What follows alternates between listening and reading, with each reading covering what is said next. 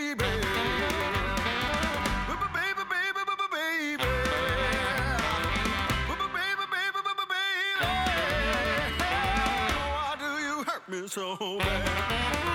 this is Christian. Hey, this is Dan. And this is the Amazing Nerd Show, episode 19. Bunch of wrestling to talk about.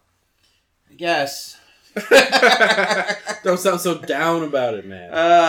We'll get through it. Got some good comics to talk about, too, you know? That's true. That's true. I think I'm going bald.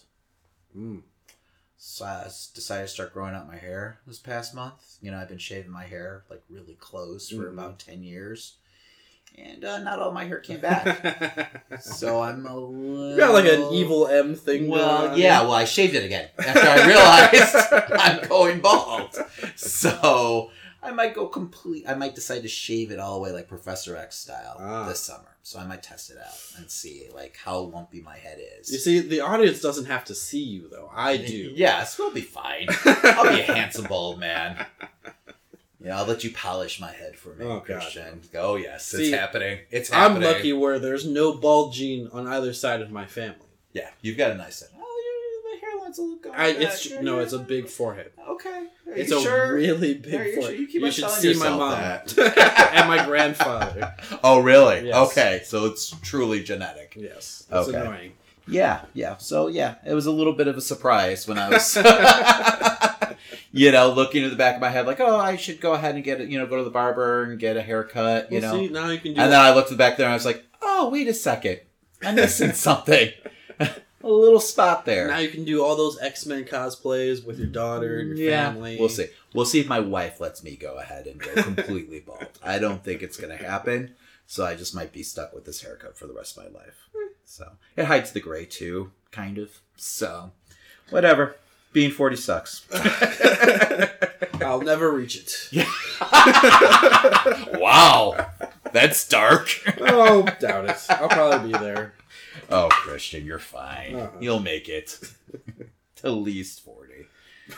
Oh. So what the hell else is going on, Christian? Going to play a game in October. Oh, yeah? What is that? Red Dead Redemption 2. That's a little cowboy game, right? Yeah, just a little. Just a little game. I've heard of it. I think I've mentioned it to you before. There was the previous one, Red Dead Redemption 1. That's Rockstar? Yeah, all Rockstar game. Yeah. Okay. It was kind of a groundbreaking game for its time, where it was an open world that really made you like feel like you're in this world. You're like everything's going on or without you, kind of stuff. And the second one now is taking that to a whole nother level. Okay. So this is going to be the second game coming out? That game's been out for a while, though, right? Yeah. Oh, Red Dead, the original? Yeah. Came out 10 or 8 years ago? So there's only been one, though. Well, before that, there was a previous game just called Red Dead Revolver. But that was, like, it wasn't tied as much to this. Like, they, like, decided to actually make a story. Whereas the previous one, before that, was just, like, a fun little shoot-'em-up game. It had a story, but it wasn't taken seriously or anything like that. Okay. Is this the same game they did, like, a zombie version of it? Yes. Self? Okay. All right, that's cool. I like that. That they just, like, okay. Zombies, what the hell? Yeah, they're a fun studio. Okay. I mean, they're the creators of GTA, so they definitely know how to have fun. Punching hookers in alleys. Yeah. That's what I call fun. They're crazy people. Yes. Good times. So you're excited for this game, I take it? Yes, very. This is a prequel to the previous game. Which I know how prequels can be and stuff like that, but it's following the Dutch gang. You get to learn a lot more about what was going on during this time period. This time period is where the West is kind of coming to an end. Like, the whole wild side of the West is pretty much starting to be civilized and everything, but these gangs have to learn how to deal with that kind of change. Okay. And so now you'll be following this main gang called the Dutch's gang and stuff like this. And we know what happens to Dutch because of the previous game of Red Dead Redemption. And we know what happens to John Marston and all these things. So that's why this is a prequel. Yes. Okay. Because I was going to ask why are they doing a prequel. But that makes sense. Is there any like major improvements that they're making? Yeah, it's going to be pretty much the whole world's going to be living without you. There's a communication system now in it where it'll be you talk to civilians and stuff like that going on, and they will either react certain ways, and you can have conversations that can either push them away, and even if you push them away, you can talk them back down and stuff like that. It's very, very nuanced for it, because like even other major big games like I'm not going to explain the story to Mass Effect, but Mass Effect is like you have all these options to talk to people and all these things, but it's very one lines, very like it plays into the main story, whereas this seems like you're just walking around in this world. Okay. This so it's like a living, breathing like universe that exists without you.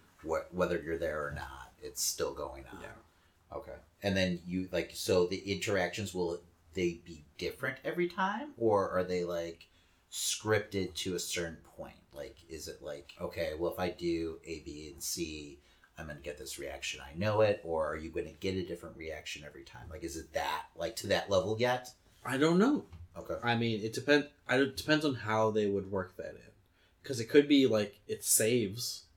If it saves every interaction that you have, that'd be amazing.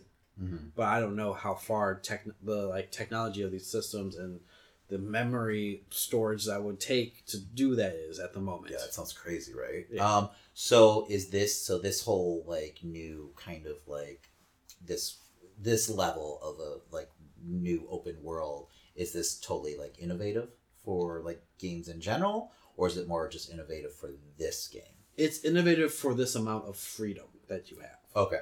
Whereas a lot of open world games where they have these kinds of elements, it's still like you're just going through the paces. It's you have to be in this area, you have to be here. This is like you have free range, do whatever the fuck you want, and the world will respond to you. Okay. How do they now do they find ways to make that worth your while, or is just as a hardcore gamer, is it just fun to go and explore?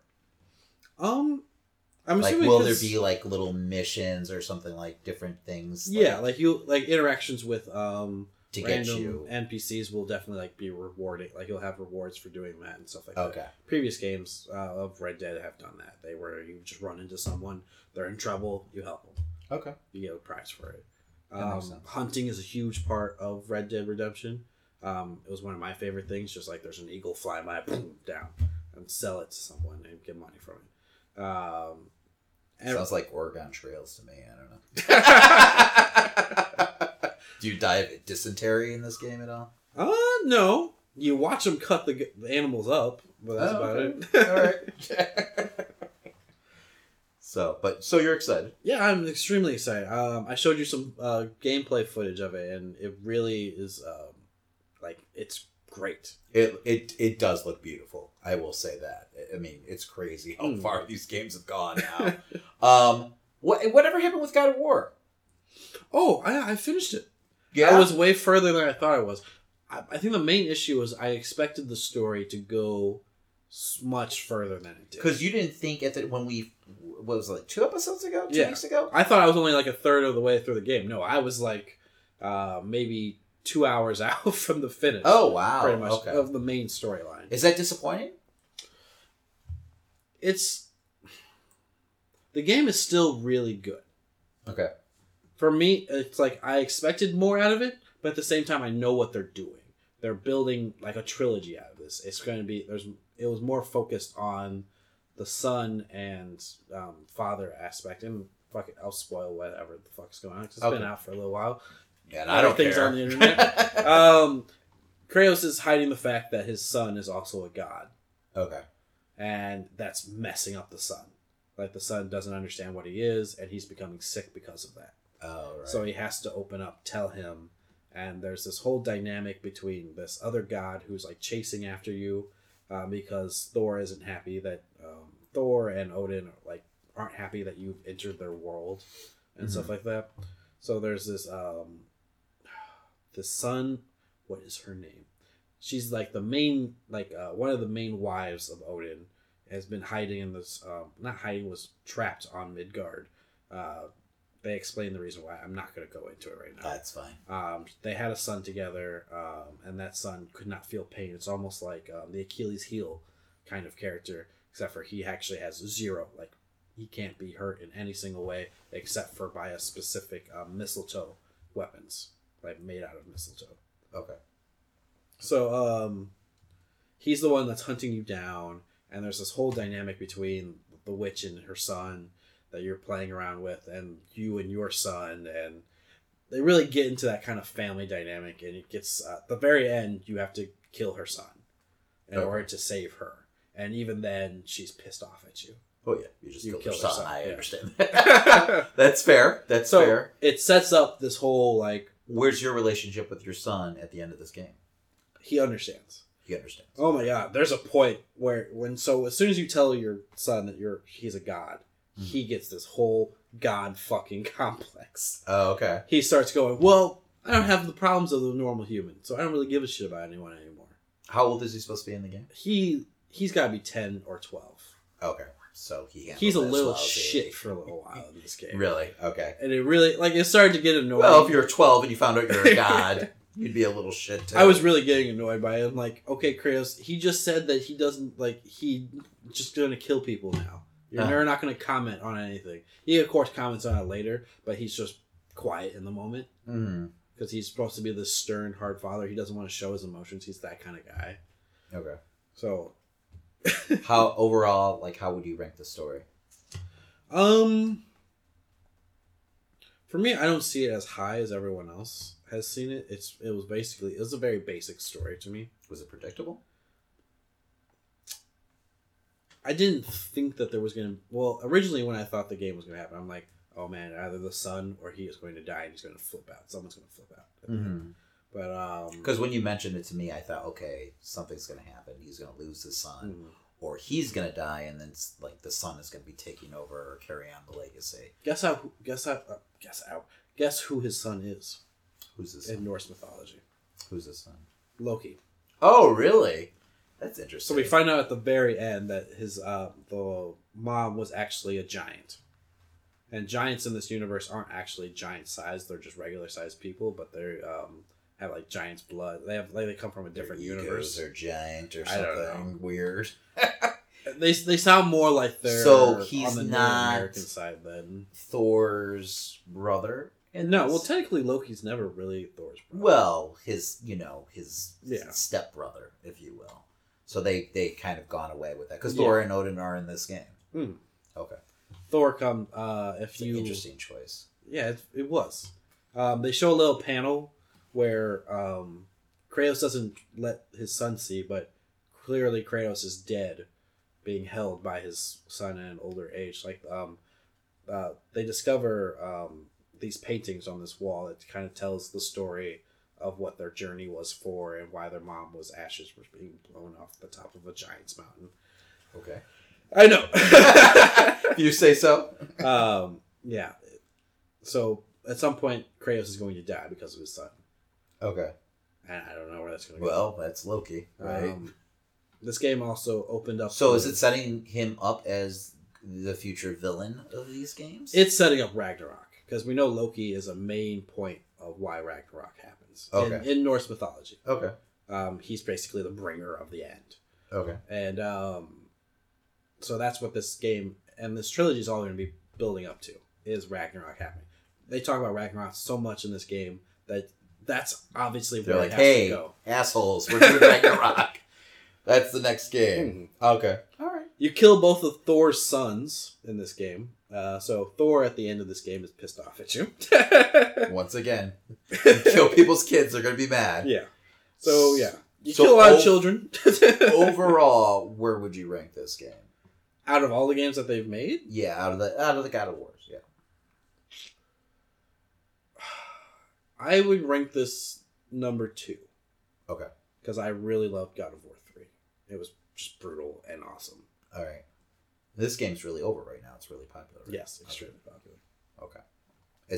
Are people saying this is the best God of War? Yeah, people are saying it's the greatest God of War that's ever came out. It's because it's got a better story. It's better storytelling. Okay. Definitely.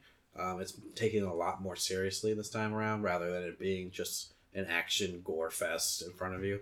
Yeah, it seems like it's got a huge story to it. I mean, just you explaining it, there's a lot of nuances going on there. So, Yeah. So okay, all right. But I mean, going first person in God of War 3 and just beating the hell out of Zeus. Okay. Hell, so much that's fun. more of your kind of I was just at the time, definitely. Violence for the sake of violence. But I'm assuming as this story goes on, it'll be more memorable and more fun. You know? Okay. Just, I could tell that this was part 1. There'll be a part 2 and a part 3. Mm-hmm. Okay. All right. Well, I mean, that's good storytelling, right? So, but yeah. All right. Well, that's Christian's take on God of War. I don't know how we got there, but we did. Hey, you asked. I did ask. So, all right. We read some comic books. Oh, no. Wait a second. Yeah, hold on. Hold on a second. Hold on. Pump the brakes. This came out today, right? Yeah. Luke Cage, the season 2 trailer dropped. Mm-hmm. The full trailer. What were your thoughts? I thought it looked really good. I thought it even looked better than the first season. I agree. I'm I wasn't super excited for this. Now I'm starting to get pumped up for it. And it's only a month away, a little over a month away. Mm-hmm. So, which I totally forgot about too. We've been kind of stuck in this whole Avengers, haze, if you will. I feel kind of good to get past Avengers at the moment. Really? I feel like I'm just still there too much. I'm still there. I think I'm going to go see the movie again this weekend. So, but yeah, I'm excited to jump back into the Netflix world. This seems like, it's going to be a nice, contained story and everything. They introduced Bushmaster. I know nothing about Bushmaster. I barely know anything about Bushmaster. I mean, he's one of, Cage's, villains from the past. I don't know if he's been really used recently. There's multiple, I believe it's 2 brothers, because there's 2 Bushmasters. There's one that's part of the Serpent Society, but that's not this Bushmaster. Okay. This is the 70s Bushmaster who becomes Power something, Power he's basically Power. Yes, he's a variation of Luke Cage. We get him beating the shit out of Cage, in the middle of the trailer. Mm-hmm. So I mean, the trailer's basically set up showing what a rock star Cage has become in Harlem. And then you've got Cage confronting the dude on the street, and he just getting his ass whooped by him. Which was even more impactful than when you see the trailer for the Defenders and they show Iron Fist punching him in the face. It's oh, awesome! This was oh wow, someone can actually hurt him. Yes, he gets fucked up. More so than what Iron Fist did to him. Exactly. So I was surprised that there was no Iron Fist in this trailer. We know that he's going to be in the show, but maybe it's just for an episode or something. Probably. After all the backlash, I'm sure you're well, maybe we'll tone that down a little. Misty Knight got a huge role in this trailer, and it seems like she's going to be a big part of the story, which is cool. Looks like what's her name? The sister from Night Nurse? No. The sister of Cottonmouth. Cottonmouth's sister. Black Mariah? Yes. Mariah Dillard or something? Yes. She's back too. So it looks like she's gonna end up being really the main villain, I'm feeling, of this story. Which makes sense in the way they set it up last season. So which it was a great performance. Mm-hmm. So I'm fine with that. And we definitely are getting some more Night Nurse action. I personally hope that relationship ends this season. I think she might die. This season? I feel like we say that every preview for a Netflix show. She's such a catalyst for death, though.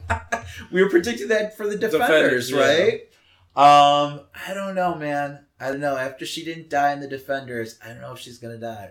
So I was just happy she didn't show up in Jessica Jones' second season, because I feel like she always somehow shows up in every season of the Netflix series.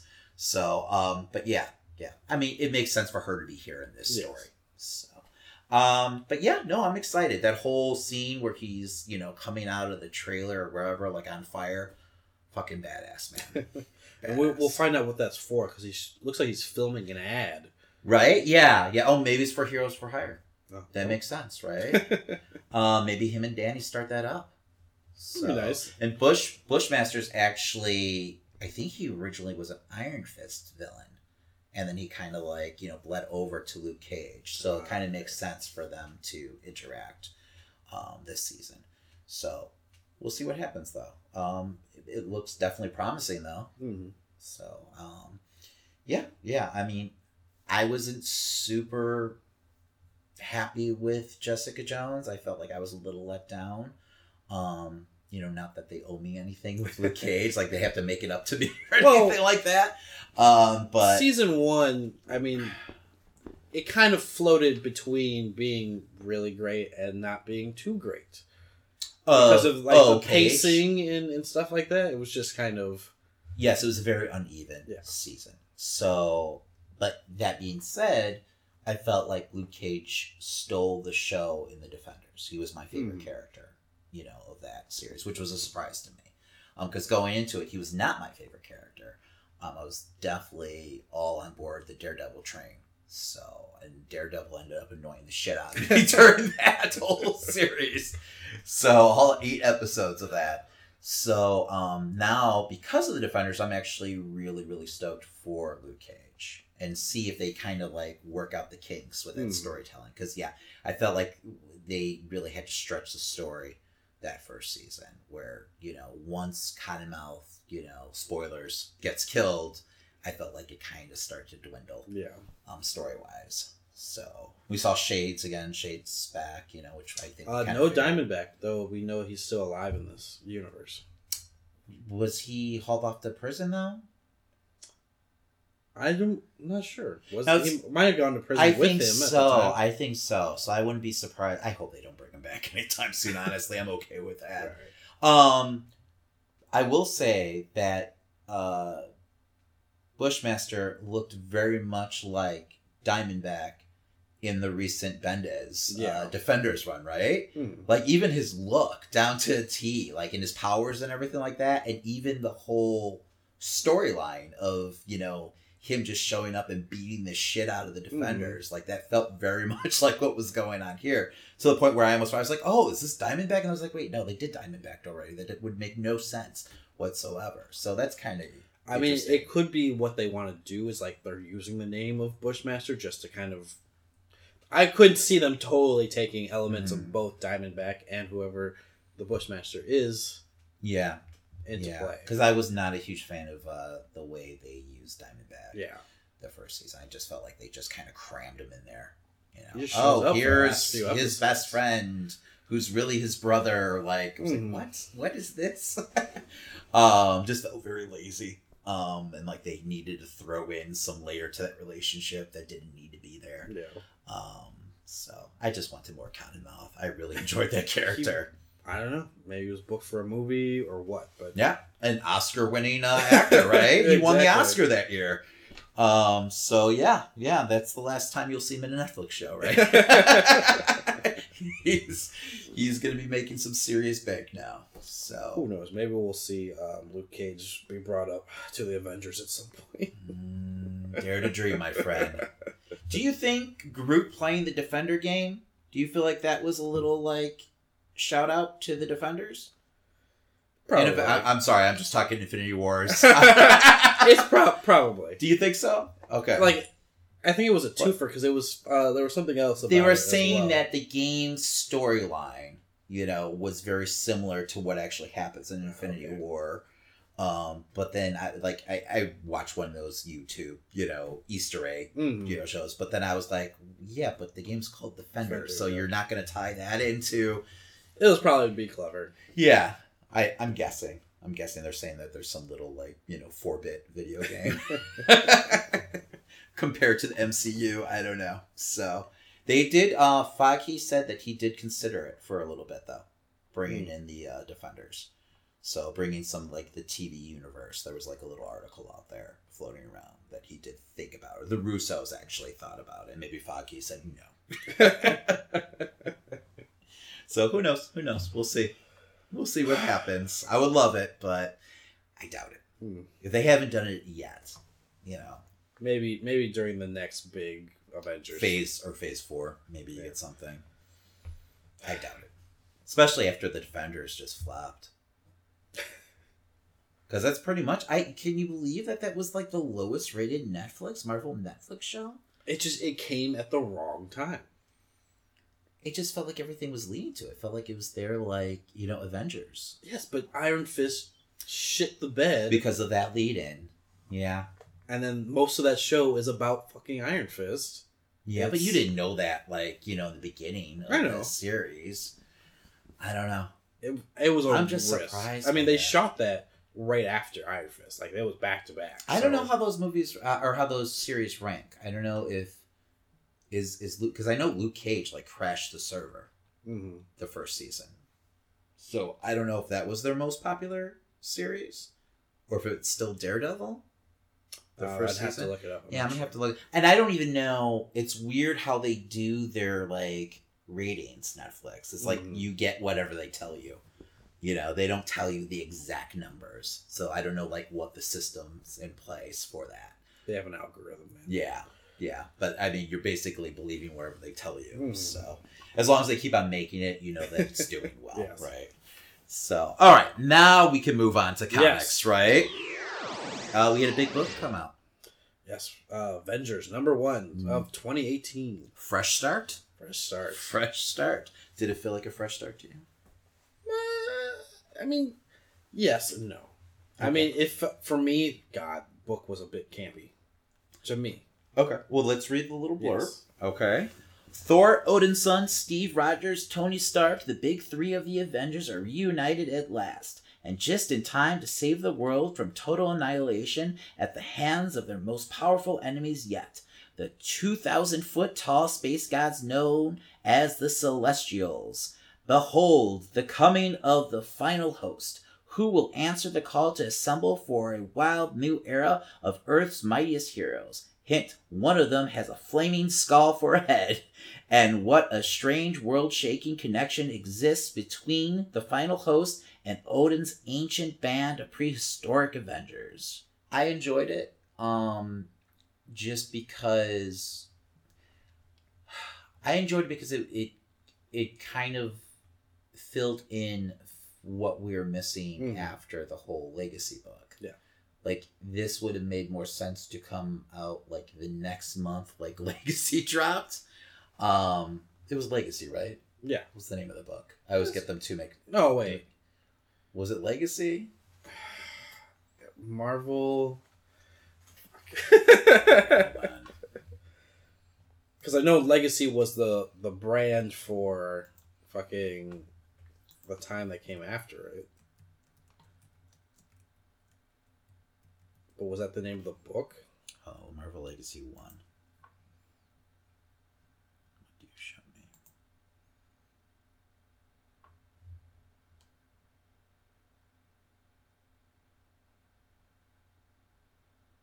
Yeah. Okay. Yeah, that's the name, yeah. All right, so you're going to have to edit this. Let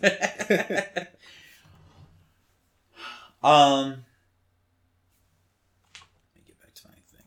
This is what I do. I go searching for stuff, and then I get off my page, and I can't figure out where we're at. So I enjoyed it because it kind of filled in the blanks for, got us back up to speed to what was going on after Legacy. Because that's been kind of my issue with Marvel right now. They introduce these cool concepts, and then we're kind of just left waiting to see what was going to happen next. I mean, I'm happy we got No Surrender, though, out of that. No, I enjoyed No Surrender, but that felt like it came after, or before Legacy. So it does seem like it's just weird timing, continuity-wise, that they dropped that book, and then, they waited 4 or 5 months to start this story, because really, it's really picking up right after Legacy, it seems like. I did enjoy it. I'm technically it would be 3 days after Legacy. Yeah, right. So, right, isn't that weird that they told us, they decided, here, we're going to introduce this cool concept to you, and this is where Marvel's going to be going for the next year or so, because it feels like this is the long game here. And then they just okay, but we'll talk about that later on in the summer, because that was the winter. Yeah. So it's just weird. Like, I don't get it. Like, why wouldn't you capitalize on it? But that's just me. Maybe they felt like they needed to throw something out there for some reason. I don't get it. It's just weird, right? Yeah, it's very odd. I don't get it. But yeah, this is the fresh start. So we're going into this. I mean, this was obviously planned from the get-go. This is written by Jason Aaron, and the artist is Ed McGuinness. I'm not a huge Ed McGuinness fan. He has a lot of fans. His style is very animated for me. It's too cartoony almost. I mean, so right off the bat, I'm kind of turned off, by the art. And a lot of times the art can't take me out of the story. So I agree where it kind of felt campy. It really threw me into that kind of Champions feel with the art. Plus, a lot of the writing seemed a little bit more on the lighthearted side, which was fine. But it's just like I'm a nitty gritty dark kind of fan. So I thought there were some really cool moments though, like the Celestials like dropping out that of was the amazing. sky. That's awesome. Like this feels big, right? Like what's happening is going to be huge. What do you think about the roster that they seem like to be setting up here? I like it. Right? I have no problem with it. Yeah, I like that too. I didn't so much like the interactions between Tony, Steve, and Thor. Like, oh, we're getting the band back together. I felt a little weird that Tony was the one who like didn't want to go down this road again. But I mean, he was burned so many times. He was making good points though. But it's just like... Tony's always the one. He's always the catalyst. So it just felt, I don't know, out of character. But he just woke up from a coma too. Yeah. So would it have made more sense for Steve to be the one? Because I could easily see him saying the same lines. Yeah, I could see that, especially after everything that happened, in Secret Empire. Him wanting to earn his redemption, even though technically he doesn't necessarily need it in the public's eye at this point. I believe.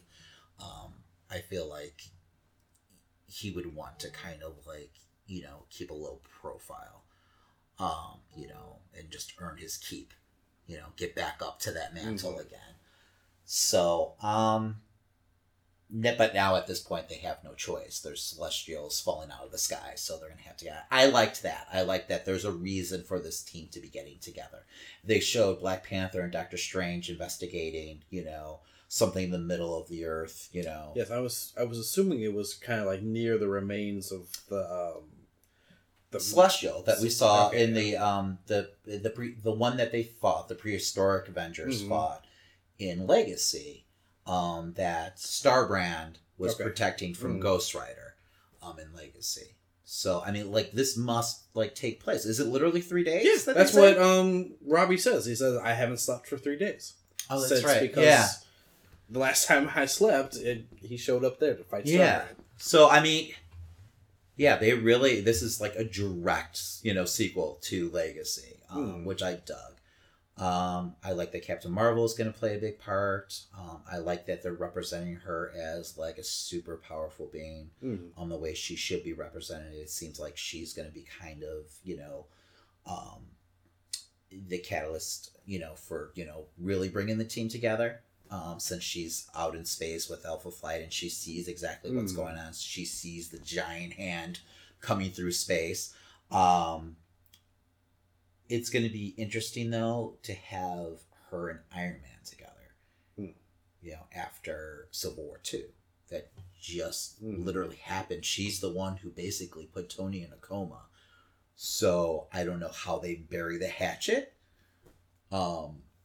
It's not like they've had any kind of like conversations since then. Well, hopefully this story addresses it. Yeah, hopefully. That's what, I mean, I don't know. This seems to it seems like it's going to be pretty like balls to the wall. I don't know if it's going to have time to address it on a deep level.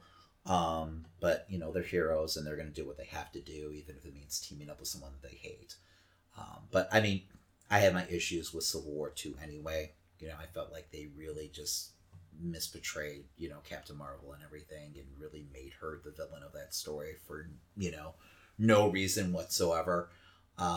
So I'm okay with them getting past that, honestly, and just kind of sweeping it underneath the rug. How long ago was that?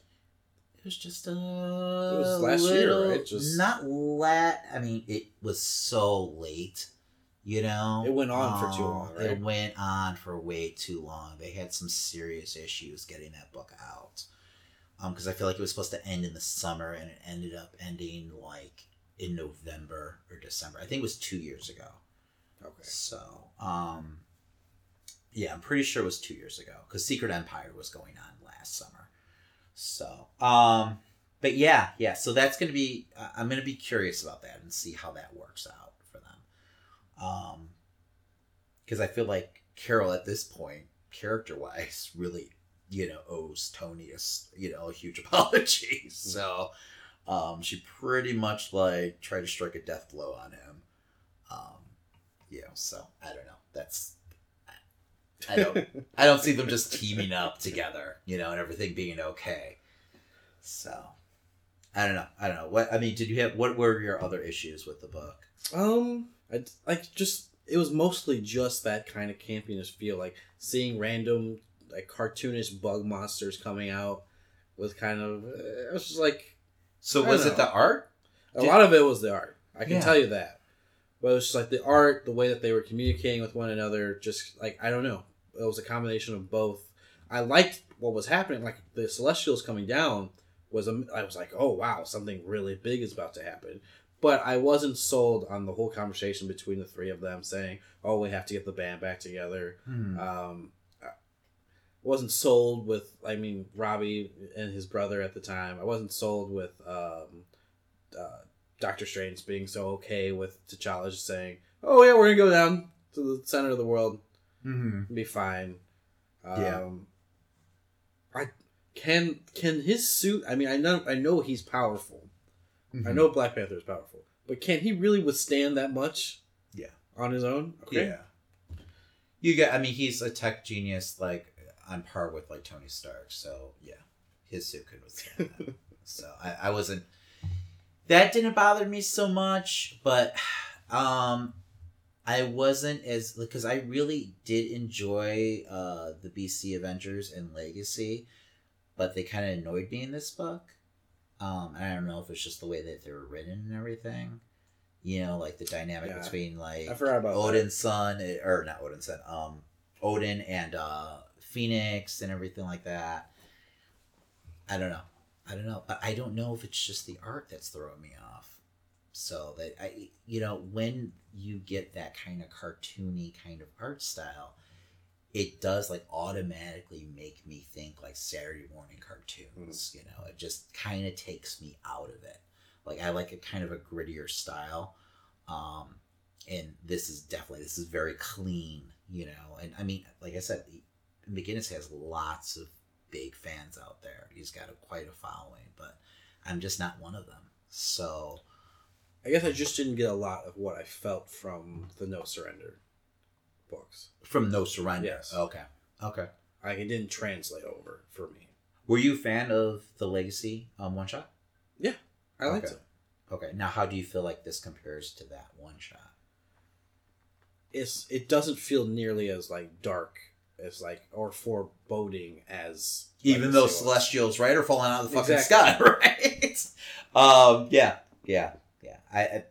I don't, and I feel like this is going to be a team that's going to be together for a while. I didn't have so much a problem with the writing, besides the whole dynamic between, the big three. But yeah, I don't know. Artman can really take me out of a book. It really can. There's only one way to find out. We'll find out with the next issue. Yeah, and I like that there's a quick turnaround. That it comes out next week, I believe. So, I like that we don't have a long wait. It's not going to be monthly, it seems like. So, this story must have been in the can for a while. Yeah. Legacy. Been working on it. Yes. They've had time. So, so we'll see. But I like the roster. I really do. I like that Robbie's getting a shot in the big leagues. That's cool. I like seeing a Ghost Rider in general, part of the Avengers. I think that's pretty neat. But I don't know. And I like the scope of the story. This feels like it's worthy of the Avengers. How'd you feel about She-Hulk? I completely forgot that she's even in the story. Oh, and that's another good tie into Civil War too, because her whole like character now, Mm-hmm. like where she's at as a character, is due Because to of what that. happens in Civil War II. So that's interesting that they threw her in there too. And I stopped reading her book mostly because it was way too slowly paced. Was that was Savage She-Hulk? Was that right after the book that came out after? She took Civil War over II? the main Hulk title. Oh, that okay. And there was I read about 4 issues, and just nothing happened, so I just couldn't keep going. I mean, she definitely didn't feel like the She-Hulk that I know. Mm-hmm. I know that she's been going through some things. So, I just don't know if there was any resolution to her problems. and maybe that's why. I mean, obviously that's why they threw these 3 characters Mm-hmm. on this team. So, I mean, because I didn't even think about the She-Hulk aspect of it, and she's she's briefly in this book. Mm-hmm. So, I mean, I don't know. I'm interested to see where they take that now. You know, what happens, what comes out of that. So that whole dynamic between those 3 characters, you know, that might be enough to carry, you know, some really cool like story, you know, points for me. You know, but like I said, I'm also okay with them sweeping it underneath the carpet because I really was not a fan of Civil War II. Because I actually went back and reread that book after Secret Empire and just kind of like, okay, how do these books connect? You know, was this even a worthy like lead into Secret Empire? Because not to go down this rabbit hole, you know, everything that is set up with Miles and, you know, how I felt Secret Empire really just dropped the ball, you know, with that, you know, which they did. But they just made me realize how much I disliked Civil War II, and just how ridiculous the story really was. So I don't know. I wouldn't mind like a decent resolution to that, you know, to make everything okay. I mean, I don't mind them being a slave to that continuity, having to deal with those consequences of their actions during that. And that's good storytelling. And this, you know, as long as it's told well, you know. I just don't want to be or everyone's just a scroll, and you know that's why everyone seems so fucking out of character. Because I mean, just ridiculous choices made in that whole storyline, really. And you think about it, how much because that sets up, you know, where we're, you know, at with the Hulk in No Surrender. You know, it comes directly out of Civil War II. So that book had huge consequences, you know, and it's almost forgotten about now. And because I think it was so universally panned, you know, by everyone that everyone chooses to forget about it. But yeah, Marvel's really still been kind of, you know, in a tailspin since Civil War II. So hopefully this book can kind of, you know, redeem all those character relationships.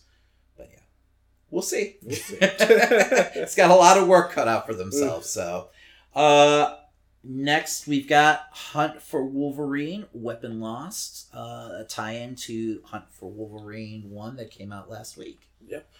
So, what did you think? Do you want to read the blurb? Yeah, I'll give it a go. Wolverine may be the best there is at what he does, but so are they. As one of the biggest mysteries in Marvel Universe unfolds, Daredevil assembles a squad of uncanny detectives to track down Wolverine. That'd be one hell of a story. If they were trying to turn for Daredevil. And good luck with that. Anyway, Misty Knight, Frank McGee, and the mutant known as Cypher investigating recent sightings across the globe. A man believed to be Logan. The squad uncovers a deep conspiracy with huge ramifications for the return of Wolverine. What do you think of that team? I could care less about him. I wasn't a huge fan of this book. I liked that they included Cypher out of nowhere. I was like, whoa, I forgot Cypher was alive. You know, and I liked his reintroduction, that he's basically been going crazy, like, you know, trying to decipher the, you know, internet. Which is... Yeah, right? No. So, but it made sense in a weird way. But yeah, I don't know who Frank McGee is. So, in his flying motorcycle, that just seemed a little odd of a choice of a character to be part of the story. I don't know if he's got, like, prior history with Wolverine. Doesn't seem. I mean, it seemed more like he was just interested in the fact that it was Wolverine. Yeah, and I don't know. Misty Knight seems a little out of place too. I mean, I get she's a detective and everything, and it's kind of her job. I did like that, there's kind of a mystery with Misty Knight where she's retired. She's saying that she's, no longer interested in, taking cases. And, she has this whole, conversation with McGee about exactly what happens, but we're kind of left in the dark. So we'll see if that story comes out maybe during it's something that gets unraveled. Yeah, so, but I don't know. This was a big miss for me. I really, when Daredevil was introduced into the whole hunt for Wolverine, Kitty goes to him and everything. I was like, okay, that's cool. I'd like to see that, that story, Daredevil on the case and everything. Daredevil has a lot of history with Logan. So, but yeah, this did not do that justice. This is not where I thought we'd start off, I mean, it was definitely an opener. It wasn't like there wasn't much to it besides that. Yeah. Just this is who we are and this is what we're doing. Yeah, but a good opener gets you excited for the rest of the story. And for me, this just didn't get me excited. I'm not going to be checking my calendar to see when number 2 comes out.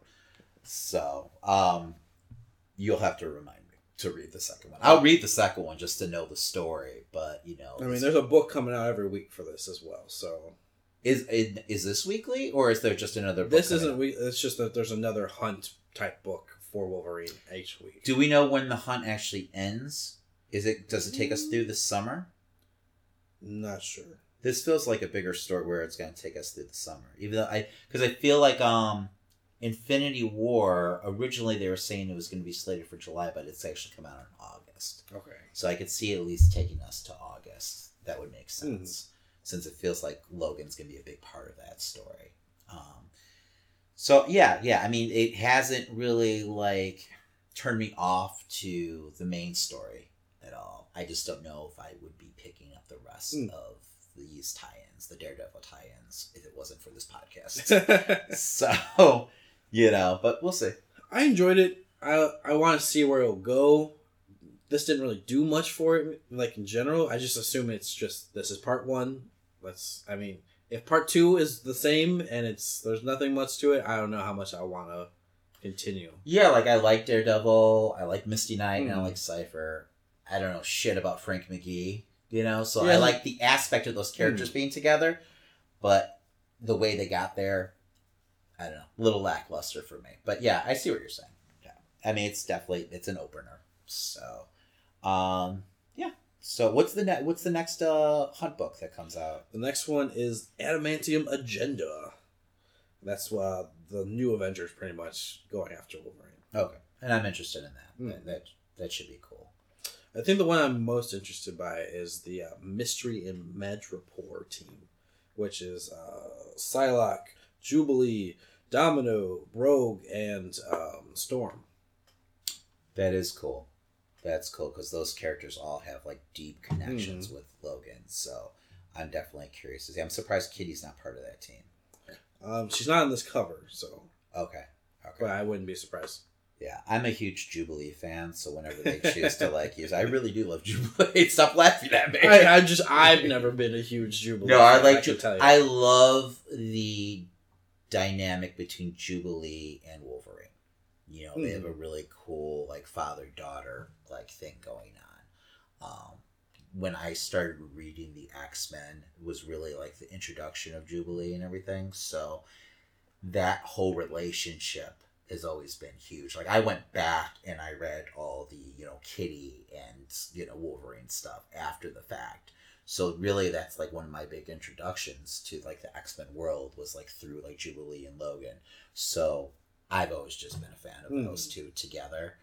So I'm glad that they're, still using Jubilee because she kind of fell off to the wayside for a while. I don't know if she's still a vampire or what. Your guess. I hope they got rid of that. But yeah, I'm glad that, they're using her at least. Mm-hmm. So many of the 90s characters kind of just disappeared. But yeah. All right, cool. Moving on. Infinity Countdown #3 came out. So let me read the blurb here. As the Guardians' last mission together draws to a close, the war for the Infinity Stones has only just begun. Adam Warlock continues to search for the Soul Stone, but encounters an unexpected foe, the Silver Surfer. Keep your eyes to the stars as Marvel's biggest cosmic story continues. Thoughts? I could have used a couple more pages with Silver Surfer having to fight, the PIM virus that's inside of him. Before, because he kind of goes into, Warlock puts him in a cocoon. Puts him in a cocoon, and immediately he's just, reborn, and I'm fine. Mm-hmm. I like that they opened with that. Mm. I'm glad that they didn't just open with, the Guardians again. Because the last 2 books have definitely just been, straight, Guardians. Mm. Yeah, I like Pym. I'm a big fan of Pymtron, if you will. He's one of the more interesting villains that Marvel has right now in the comic world's going. And it seems like he's going to be a main player in this story.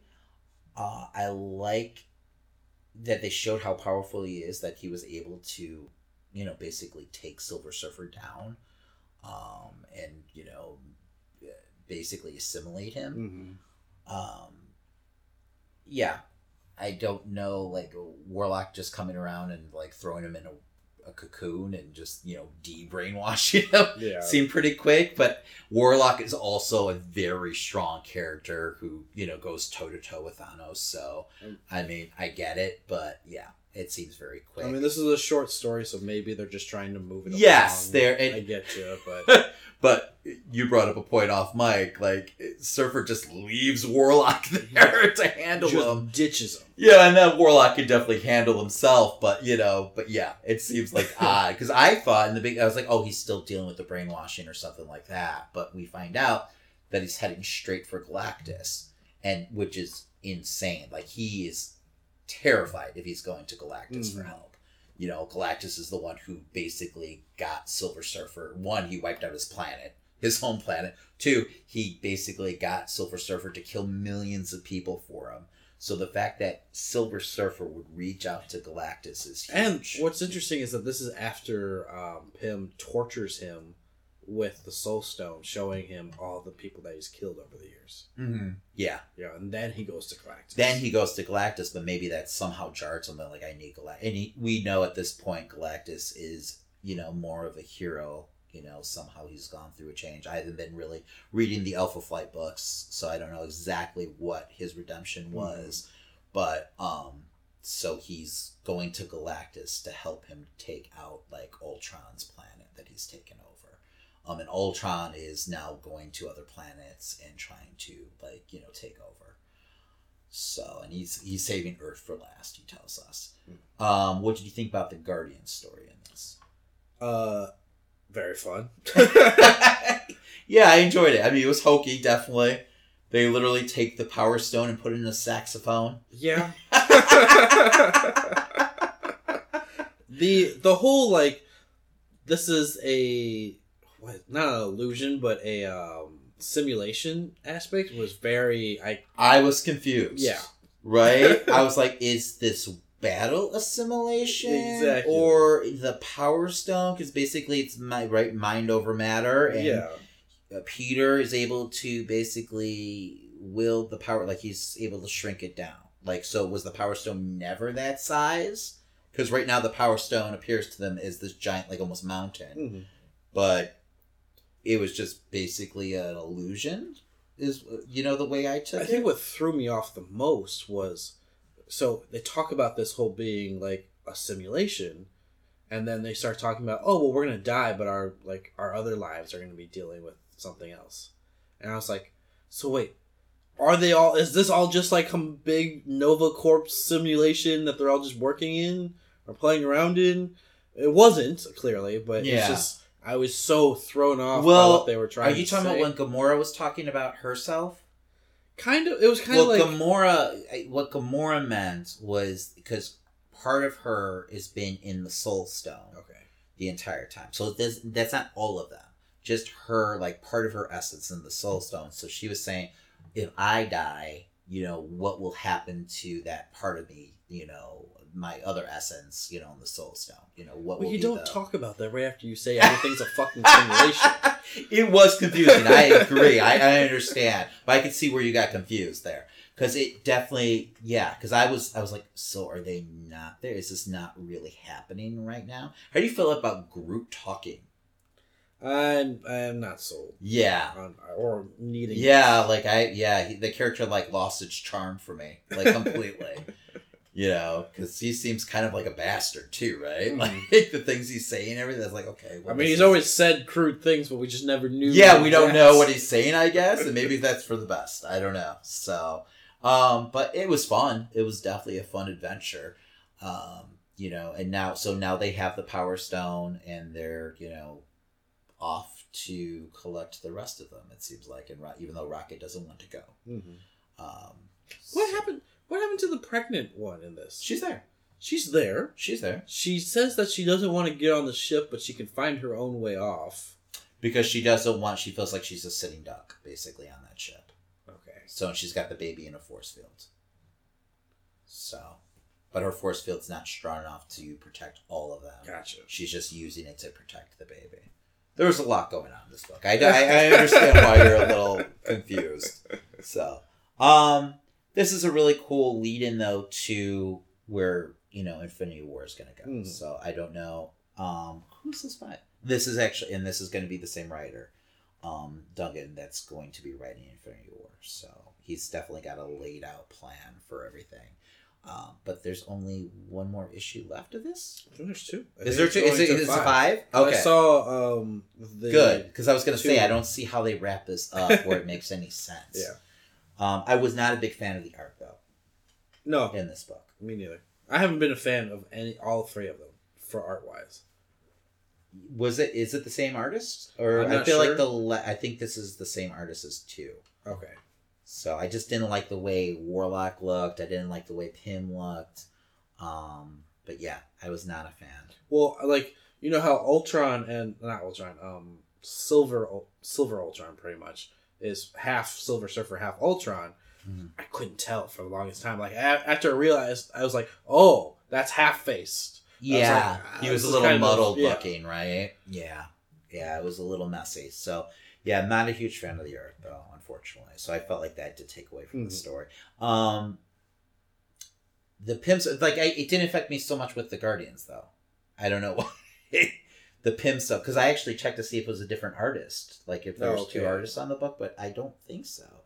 So, but yeah, I don't know. I mean, I'm getting more excited for Infinity War to see where it goes. This is definitely a more contained story. I want to see like how big they go, and we're getting a lot of like cool solicitations recently, because they've really been keeping that under wraps until like this past month, exactly what's happening, because we didn't even know, like, is this a countdown to something? Like, we weren't sure, is there going to be a main like Infinity War book? And I don't know if that's just us not reading enough, all the comic news sites, but I mean, it only made sense. So on to Astonishing X-Men. Yes, in the penultimate issue of the high stakes X-Men story, Proteus and Charles Xavier face off in a psychic battle for the ages, with nothing less than the fate of all free-thinking people at stake. With Psylocke, Gambit, Rogue, Old Man Logan, and Bishop by his side, will his team of heavy hitters be able to take Proteus down once and for all? Nearing the end of this story arc. Yes, Soul's story arc. Yeah, because this is after next issue. That's his last issue, so he's done. And they're moving on to a different writer. And team altogether. I don't know if they're going to be doing, what they've been doing with this book, where it's like a different artist almost every other issue. So I hope not, because that is jarring for me. I enjoy this. I did enjoy this. I feel like it feels a little rushed to me, and I don't know if just because I know that there's only one issue left. But I did enjoy all the character interactions and everything. The fact that they know that they have to take, Proteus down hard, and they're not afraid to. I enjoyed the little surprise at the end. I do feel like, in spoilers, like we said, spoilers for everything. We basically see what we think we see is that, Psylocke and Charles are bonding together and like combining their powers. And they connect to all the psychics in the world. Mm-hmm. And it seems like this whole, mission has been kind of a ruse of the Shadow King. Mm-hmm. That it's not really Charles, it's really, the Shadow King, using, the X-Men. And the X-Men have been kind of like on the fence with everything. Oh, yeah, they even said that. Yeah. So, but he's been using, this whole, Proteus, scenario to get to all Earth psychics in a very roundabout way, maybe. Mm. It's like, couldn't you have done this from the get-go? Did you need this? Because it seemed like the Shadow King was about on the verge of doing this, in the beginning of this story arc, right? Yes. Maybe it was a way to get around, like, maybe Proteus was just the main distraction so that he could build and get to a safe point where he could do this. So do we feel like, because I feel like Charles was there in the astral plane. Mm. Like, I feel like that was, so basically, just to wrap that up, Charles is really the Shadow King. So everyone knows where we're at right now, story-wise. All of a sudden, the Shadow King unveils himself. Yeah, and, rips X in half. And yes, it's the Shadow King. But, like, okay. If that's true, what happened to the professor? Is he still on the astral plane? Because I feel like Charles was part of it, unless this whole story was a ruse, But no, because we saw Charles and Shadow King basically playing chess with these characters, throughout the first arc. I mean, maybe because Charles was meant to be destroyed by the end of that either way, correct? What do you mean? Of that game. Like, he wasn't going to survive it either way. He didn't think so, but they were playing for his survival, basically. Okay. So, I'm curious to see where they leave Charles. Is he really not there? Or is he somehow part of the scenario? I just find it odd, with only one issue left, that he doesn't come into play, or we get some kind of glimpse of, There's a lot of ways they can go with that, especially since they showed how much this was all damaging him just to play that game in the first place. Yeah. But I don't know. I mean, that leaves an open door. They could say, oh, maybe he escaped the astral plane when they ripped all of it open pretty much at this point, too. Does this reveal hurt that first arc? I'm sorry, what was it? Does this reveal that it was really, X is really the Shadow King? Does that hurt that first arc? That story in that first arc? Well, no, because, I didn't think about the first arc when I saw this happen. My analysis of this didn't really change anything. If anything, I like this book because it's pretty dark. It's pretty dark. Yeah. Christian likes things that are dark. I don't know. This, every part, if you read it back to back to back, this is smooth. It just works. I understand monthly, it's you forget elements, it's jarring, but if I go back, books though. Most of them are monthly. So. Yeah. There's a lot that's happening in this book, but I'm just worried with only one issue left. They've got a lot to wrap up, and for me, I need to know or get a glimpse of what happened to Charles then after, the end of the first arc. Because you're left believing that Charles made it out of the astral plane. Is he still there? Was Charles ever really there? Was this just a huge ruse by the Shadow King to get out of the astral plane, and use the X-Men as catalysts? So that's kind of where I'm a little confused. I could see them pulling a, like, Where's Wolverine with Charles. Mm-hmm. Like, just showing a panel where he's just walking somewhere. Yeah. I don't know. Some random bald guy in the street wandering. Or rolling. Or rolling. He gets the use of his legs back like every year or two in the X books, so he can walk again for now. But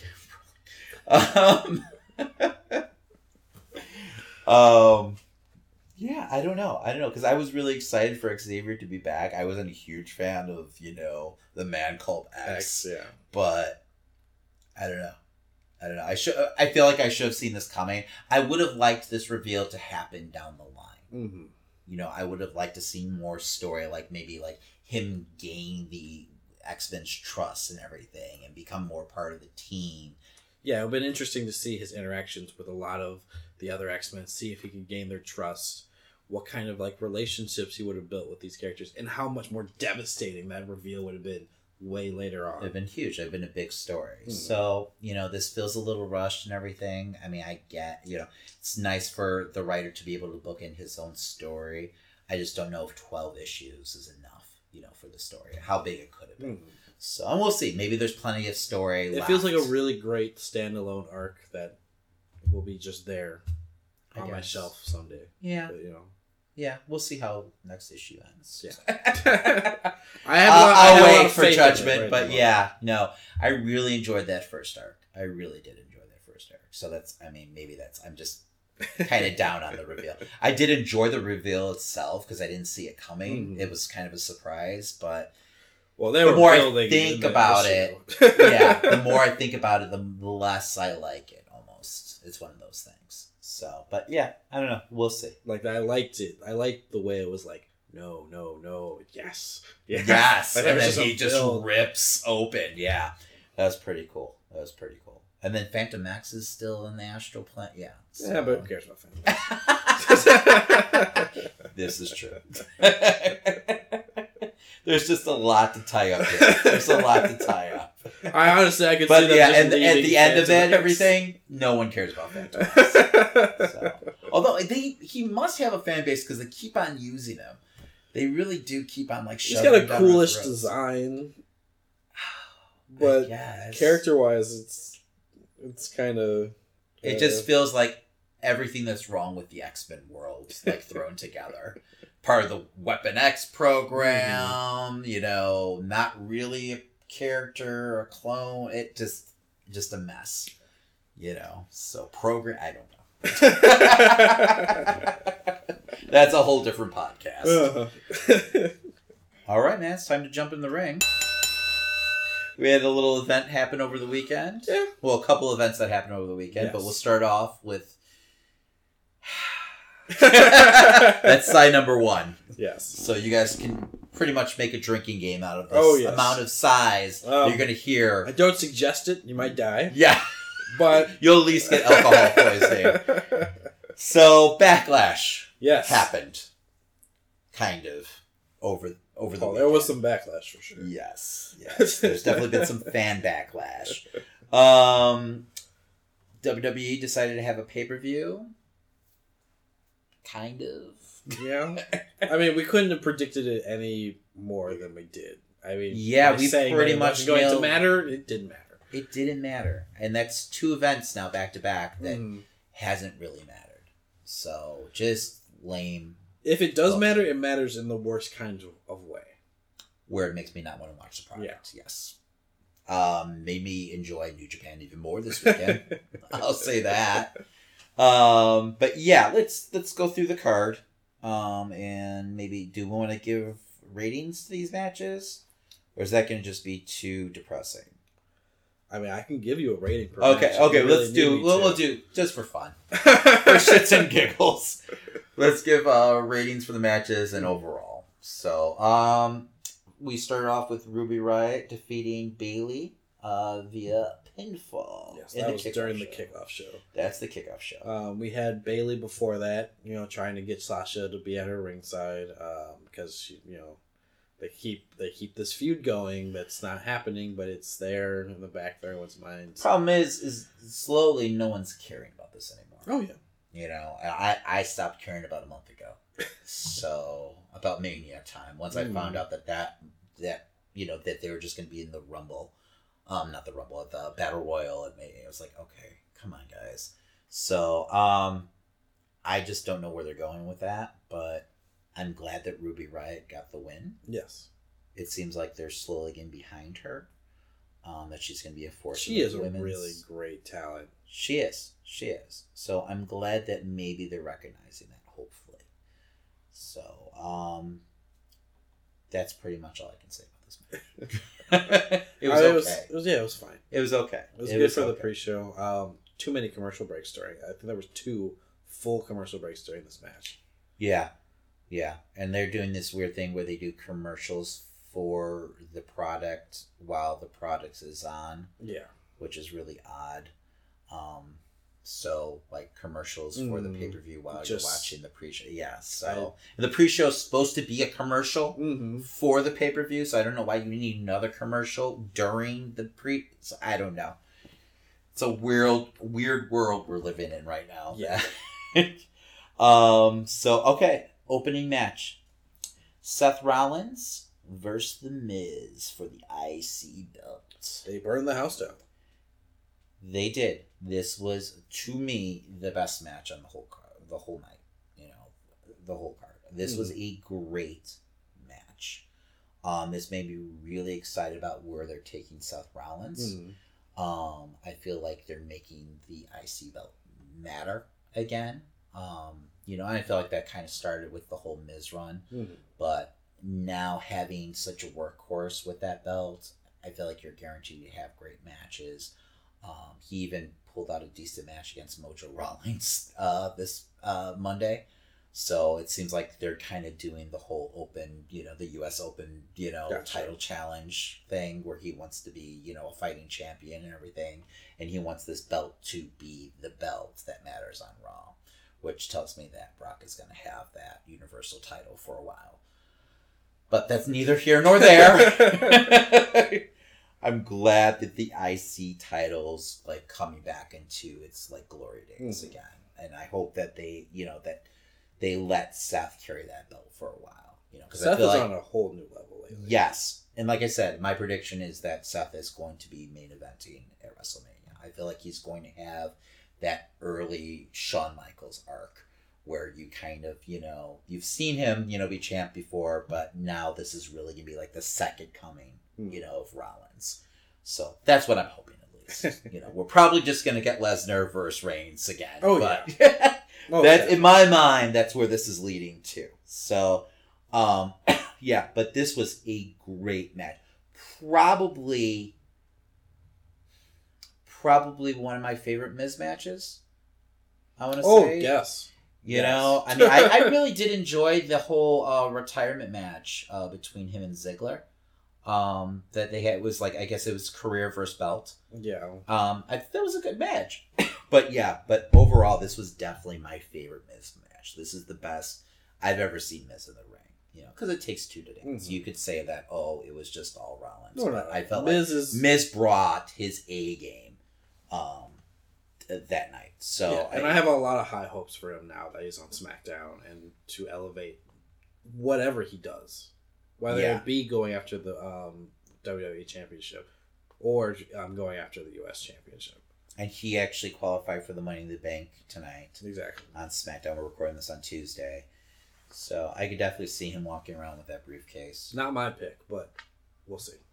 Yeah. Oh, no. Yeah, I don't think he needs it, but what a great way to regain that title, you know, again. You know, but, you know, with the Money in the Bank, how he originally regained, you know, got the title. So, and I feel like that they're kind of keeping him and Bryan apart right now. You know, I feel like we're going to get a big, you know, feud coming soon, but they want to kind of tease that at this point because they teased him on the kickoff show. Yeah, he was going to be on the post show, but then Bryan. Oh yeah, the post show. That's right. Gets injured because of Cass. Yes, so they keep on doing this thing, and he was supposed to have him on Miz TV, but then Cass and so Cass is just going to keep by keeping those two apart, really. So we'll get to Cass in a little bit. What do we have next? You know, it was hard to go after that match But they had Nia Jax versus Alexa Bliss, and Nia Jax, of course, won, retained.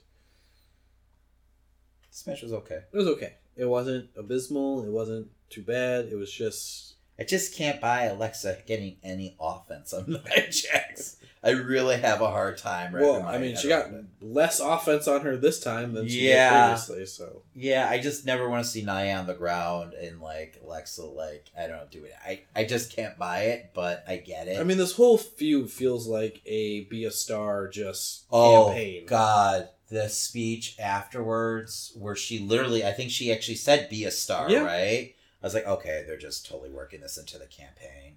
She ended that with, and bullies get their ass kicked. And I was just like, this doesn't fit.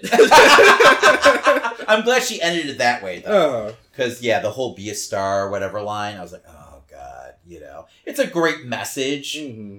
Don't get me wrong, but... And I give her credit for, like, having that whole speech memorized after wrestling a match, but... It was a bit much. Yeah, and it was a bit much. Definitely forced. It was definitely all written. Nothing there was for her. Yeah. Like her opinion. But that goes the whole product in general. Yeah, now. I know. But, I mean, the less she talks, the better I feel, too. I don't think she's great on the mic.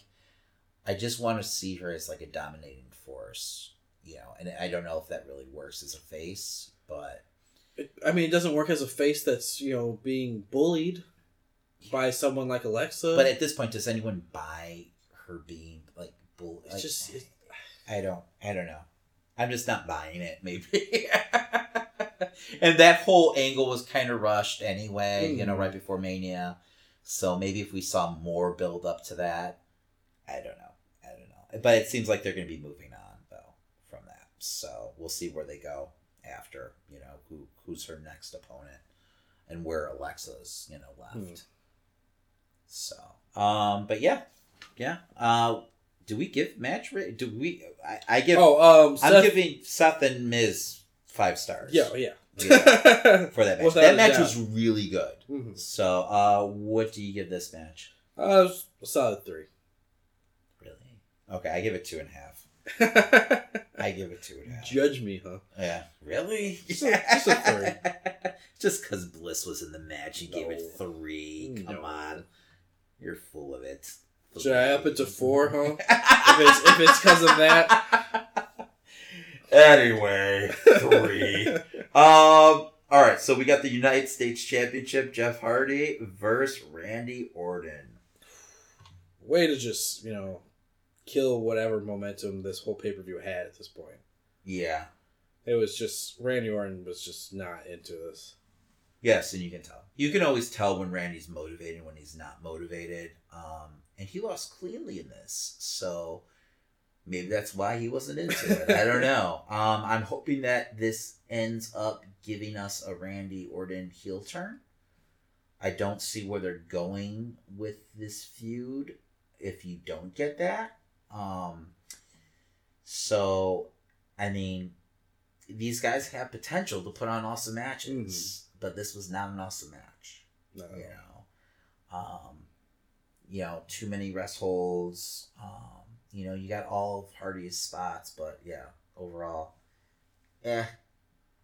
So, a little disappointing. Yeah. I'm glad that Hardy retained, though. I would have been disappointed if, Orton walked away with that belt again. So, I'm glad that Hardy's going to have that belt for a while, it seems like. So, even though he lost to The Miz tonight, in a ridiculous finish. Yeah, it was... So, Jeff hit a swanton bomb, and then after 2 count, Miz was somehow able to regain his composure and roll him up. I have to be He fair. basically no-sold the swanton 100%. bomb, so... I have to be fair. If anyone, because Okada does that shit all the time. He will completely no-sell a finisher right after. He'll hit his immediately afterwards, or he'll get a pin immediately afterwards. And I give him shit all the time, so I have to agree. That was a really bad finish to that match today. Yeah, that was really shitty. I was like, what? So, I mean, yeah. But anyway, we're talking about this pay-per-view. I would give this match once again, I would give this 2.5 stars. Yeah, it's the same. We got some cool spots, but otherwise, yeah. I mean, it was nothing that we haven't already seen from both of them. Exactly. But and then the fact that there's potential for a great match there. They just have to be motivated. And I felt like they had plenty of time, to give us something. So, I don't know. So, moving on, we got Elias's concert. I mean, I was entertained. Yeah. It felt really weird, like, in the middle of a pay-per-view to have, like, a 15-minute segment. And I thought it was a half hour. Like, I literally, like, went back and, like, I was like, how long was this? Hey, just to point out, we didn't get either tag team matches titled on this pay-per-view. Like, you couldn't cut this out and give us a tag match? What the fuck? I don't know. That's how, like, that's where WWE sees the tag team titles. That Elias's non-concert is more important than, the tag team belts being defended. I mean, it's a sad state. It really is. It's ridiculous. Yeah, it was. I was like, okay, this is funny and all. I get it, But I don't need this in the middle of a pay-per-view. And, like, basically, it was all just a setup for, like, Bobby Roode to, come out and, like, that feud to continue on, I guess. Even though no one wants it. Either way, Bobby Roode got the win on Raw on Monday. So, I'm sure that's going to go on for the next month or so. I just... At this point, like, you totally flip those guys. Elias could be face and Roode could be, heel. Like, I'd be fine with that, honestly. But yeah, and this is what's wrong with the dual branded pay-per-views. So you've got all the, everyone interacting basically. It's just gonna be Raw. Like these pay-per-views are gonna be like Raw from 2 years ago. Yeah. It just once again those no branded excuse, they don't matter anymore. I won't go down this rabbit hole. There's no reason to have an entertainment segment this large instead of having matches. Especially when you have 5 hours of TV every week. Mm-hmm. So there's no reason to do this. There's no reason for this segment. Especially when you don't have tag team titles being defended. Mm-hmm. So, whatever. All right. So what would you give this? Oh, you're gonna grade this. Yeah, you're grading the segment. Concert. Yeah. Well, how am I grading it? Am I grading it off of entertainment value, or am I grading it off of? I'll let you grade it on entertainment. Entertainment value, I give it a 4. You give it a 4? It was fun. It was fun. I'll give it a 4 up to when No Way Jose came out. Then I could care less. Rusev Day did not need to be there. It didn't make sense to me. They got a nice pop, though, when all of a sudden they heard it's like, oh, they're just doing all the musical acts. Everyone who does anything with music, they're coming out during the segment. So, I don't know. I enjoyed that more than, No Way Jose coming out and doing this combo line. All the Adam Rose rejects, I was like, oh, they really gave him this now. Like, this is going to be his thing. And then Bobby Roode painfully dancing. Like, remember when he was, like, a big heel? I hope we get back to that. I really do. Because he's not going to matter soon. He really isn't. It doesn't matter now. He can wrestle. They just need to get him out of this character. Whatever. You know who else can wrestle?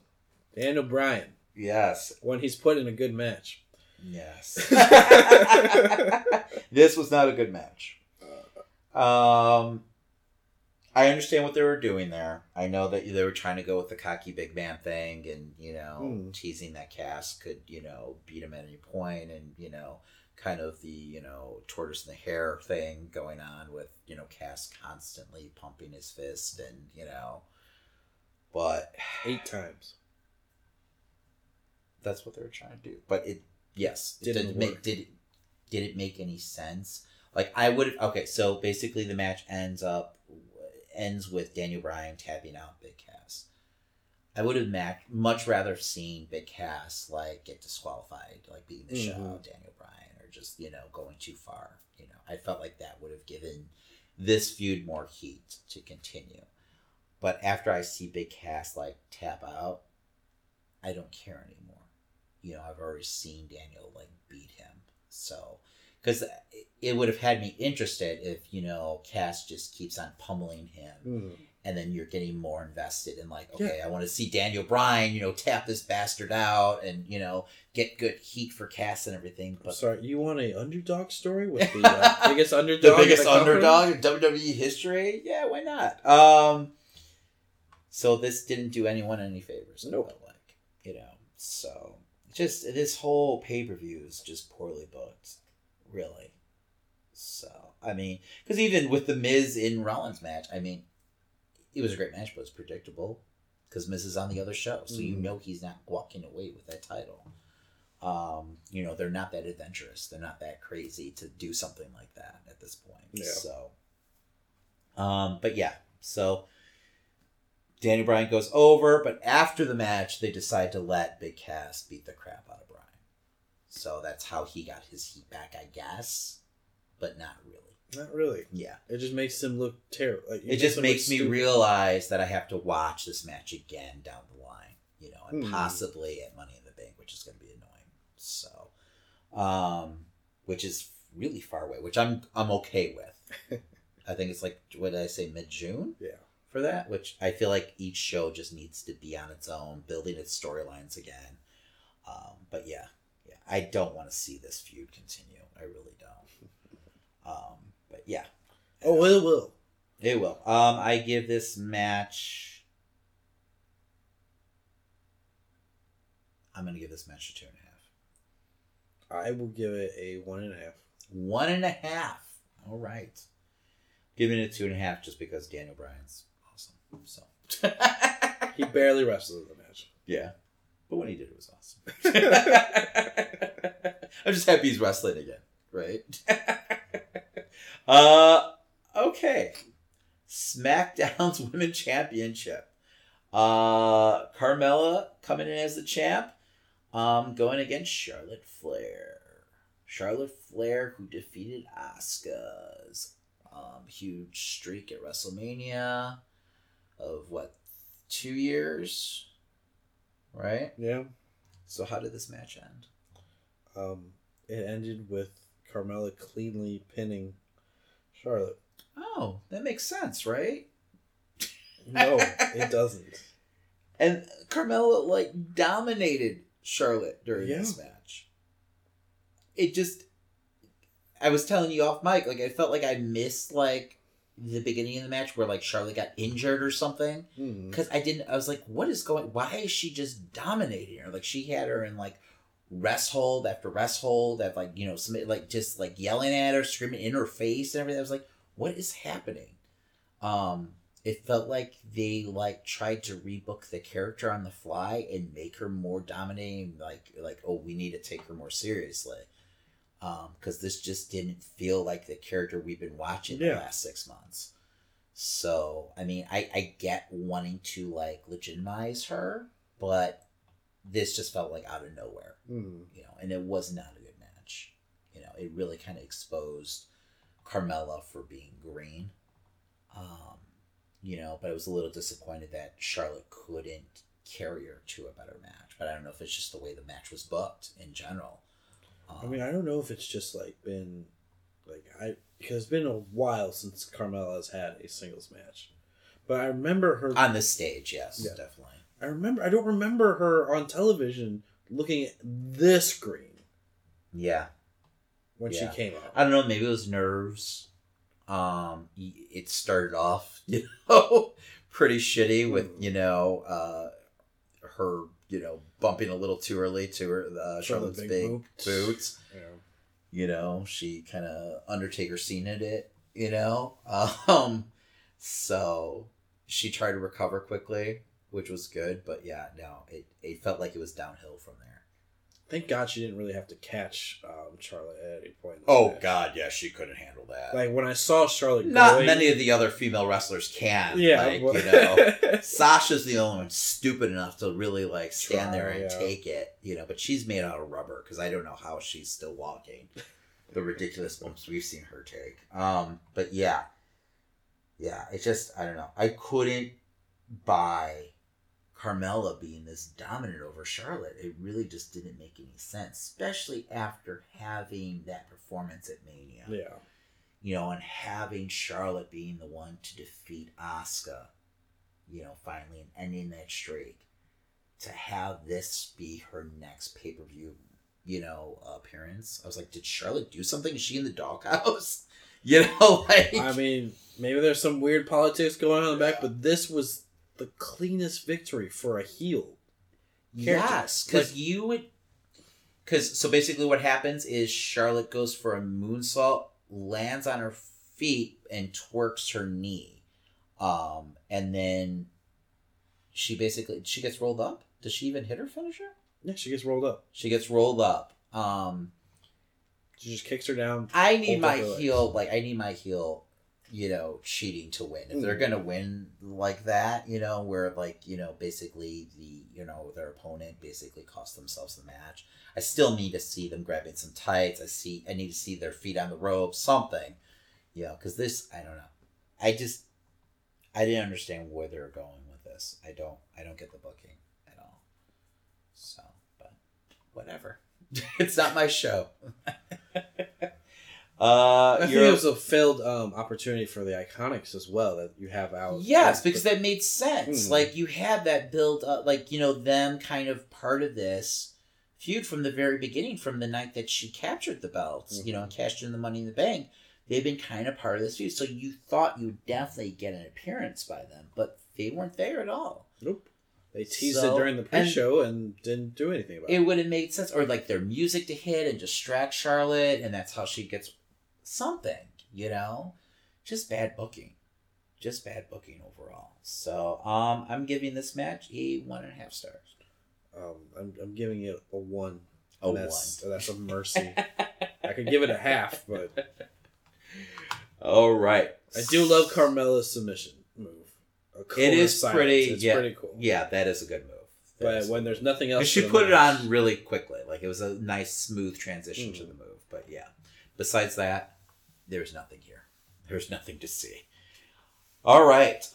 Moving on. AJ Styles versus Shinsuke Nakamura in a no DQ match. Yep. For the WWE Championship. And how did it end? In a double count out. Or they couldn't answer. Yeah, it was a draw. It's still a count out. It's a count out in the ring. They couldn't answer the count of 10. Which Does that make sense? I don't know. The way I was explaining it was, maybe it's a double knockout then. But it's been done before, but typically in no DQ matches, it's not a finish that you get. Yeah. Obviously they want to continue the feud. I thought the match was good. I love the dynamic between these two now. I feel like they've been getting better and better together. The last 3 matches have been a progression. I did enjoy their match at the Greatest Royal Rumble. But once again, I didn't like the finish. This is another, match where I didn't like the finish. I liked the match itself, but I did not like the finish. I don't want this feud to become about, and it already has, about, them kicking each other in the balls. But that's pretty much what this feud has become. It just feels like a 12-year-old's booking this. I like Nakamura hitting the low blows, but that can't be his only villainous trait. And it hasn't been. In the ring, that guy's, facials and everything that he's, pulled out, he's just awesome. He really is. I love him as a heel. So it's more than I could have hoped for. I'm glad that this feud is going to continue. I would have liked this match to have ended with Nakamura, capturing the title and then have AJ chase him, for a couple months. I still feel like we might get that. So you're definitely going to be getting another match, though, out of these two, which is fine with me. I would like them to stay in that kind of extreme realm, because the reverse exploder onto the chair was amazing. Yes, it was. I love the fact that his way of getting out of the knee was throwing the chair at him. It flies back and hits him in the fucking face, and you get that great visual of just that laceration on his cheek, and he was bleeding nice. And I was happy that the ref didn't like stop the match. Oh yeah, because that's been happening, the last couple of years, mm-hmm. where at least to mend, where we didn't have like a stall, so that was cool that we didn't get that. I think we'll stop Joe that one time. Yes, in NXT, yeah, and Joe was like pushing the ref away. I was like, oh, he's gonna get fined. So, yeah. So I was glad that didn't happen. I'm glad that they let them wrestle, and it feels like these guys are getting more and more comfortable. Which we know they're, obviously, capable of great fucking matches they did in New Japan. But it just that after that Mania match, it didn't live up to expectations. But it feels like now they're clicking on all cylinders. I feel like it's just due to Nakamura being heel. Having that dynamic between those two. So letting a character artist be a character. Yes, right. Makes sense, but who the hell are we? So, what would you give this match? I'd give it a 4. Yes, I would give it a 4. That finish just hurts it. Like both guys going to kick each other in the nuts at the same time and fall. I don't know. I mean, like I said, 12-year-old book. We've seen them both get up way faster from those. Yes. Well. It's a championship match. You can't you can't answer the count of 10. And I mean, at that point, it'd been how many minutes? But still, come on. But we've also seen AJ lose a match, like getting like crotched on the top rope. Fucking Road Dogg. This has got Road Dogg written all over it. It's a Road Dogg finish. Hey, we can't blame Road Dogg. No, yes we can. Fuck that. Yes we can. He's booking this shit. But yeah. But I'm happy that we're gonna see this. Maybe I'm hoping to SummerSlam. I'm hoping we get these matches to SummerSlam. I mean, that would be 6 matches in a row. What do you mean?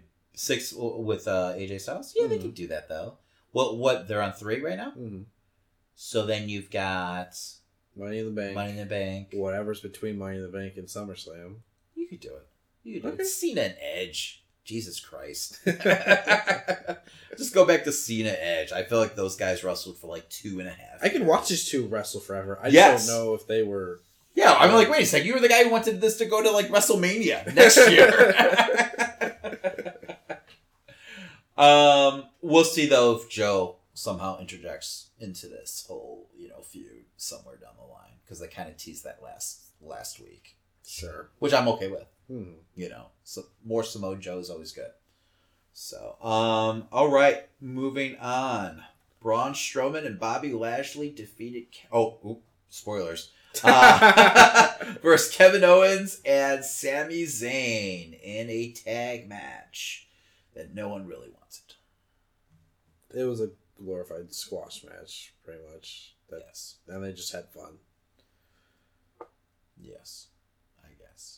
I mean, what else was there to this? Other than the whole Sammy throwing Kevin Owens back into the ring when they both tried to quit out. That annoyed me because I felt like they're going to be trying to turn Kevin face, and I don't think I really want to see that yet. The fact that he was like, no, we have to stay here and fight, like that seemed out of character for Kevin.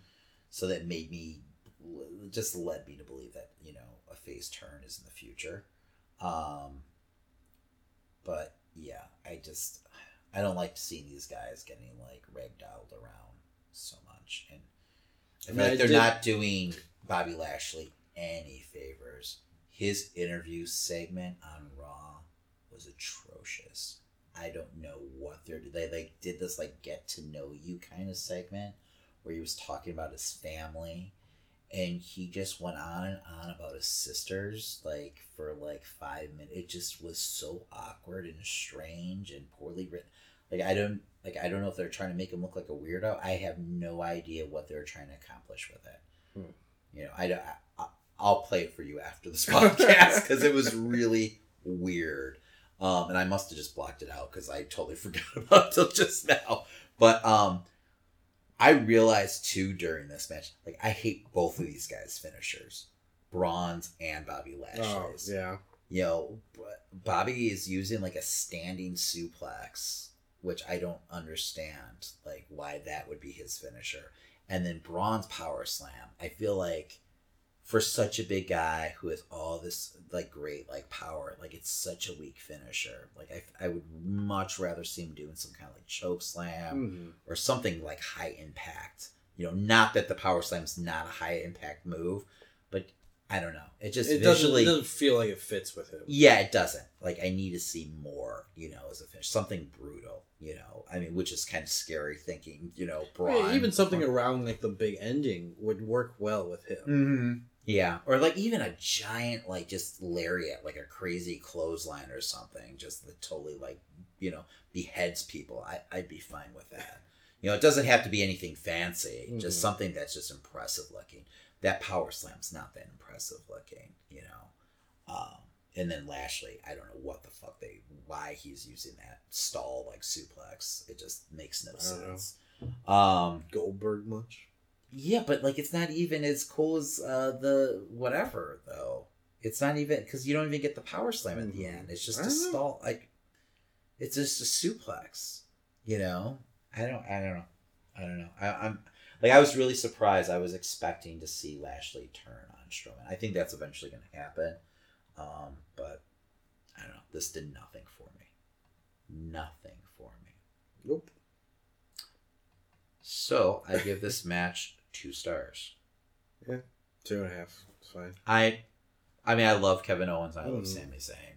You know, and I love like them just talking through the entire match. So that's always entertaining. So, but besides that, I really had nothing going on. And we are ending the card with Roman Reigns versus Samoa Joe. Yes. How annoyed were you that the WWE Championship didn't go on last? I was extremely annoyed. Right? What the fuck? Do you think because they knew the finish of that match, is that why they booked it this way? That's what I'm assuming, but either way, it just doesn't feel right. It doesn't feel right, and you're not doing Roman Reigns any favors. No. Like, you're making him feel like the golden boy still by booking him like this. I mean, and like now all over the internet, you've got like videos of people like just getting up and leaving in the middle of the match. Yeah, it was so noticeable too. Like when Reigns came out and he gets the initial reaction, and then you could literally like hear the audio guy like turning the dial down. You know, I didn't think it was a bad match, you know, but it wasn't a great match. I liked the way the match started, but it was just Joe dominating, you know, and beating the fuck out of him, which I think everyone there was excited about. I mean, how into is everyone like with Joe? Like everyone's really like behind Joe right now. So you know, to the point where I felt like he had to get like heat back, like in like by, you know, using rest holds and. It wasn't going to work against the opponent that he had. Yeah, but he had to do something. You know, the guy's a classic heel, so he's going to want to get that heel heat back, you know, no matter what. And a lot of people don't understand that that's what he was doing. A lot of people see this as just a boring match. Yeah. But because of the rest that's, trust me, if he wanted to go, he could go. But yeah, that's what he was trying to do. He wanted you to start booing him. But it just, at that point, it was too late. It just was too late. So, yeah, I don't know what they're doing. I really don't. And we knew what was going to happen here. We knew that Reigns was going to end up winning, and he did. You know, and it was out of nowhere. It was a nice little spot. You know, Reigns can wrestle, but it's just he's so poorly booked. They've done so much damage to that character. I don't feel like there's any turning back. I don't feel like there's any way that they can rejuvenate, you know, his character where, you know, he'll be over again. You know, I feel like they just need to start over again. You know, he needs a fresh start. You know, like it really does feel like, you know, we need to just go back to the chalkboard, you know, give the guy like a couple months off or something, fake an injury. I feel bad for him because he knows, you know, I don't think he could be into this. No one wants to be, you know, I don't know. No one wants to be the number one guy in the company without the fanfare. And I feel like he doesn't even have the amount of fans that, that Cena had, with the whole, in between thing, where you'd have like, okay, you have all the women and children, screaming for Cena. I don't feel like Reigns has even that, not to that level.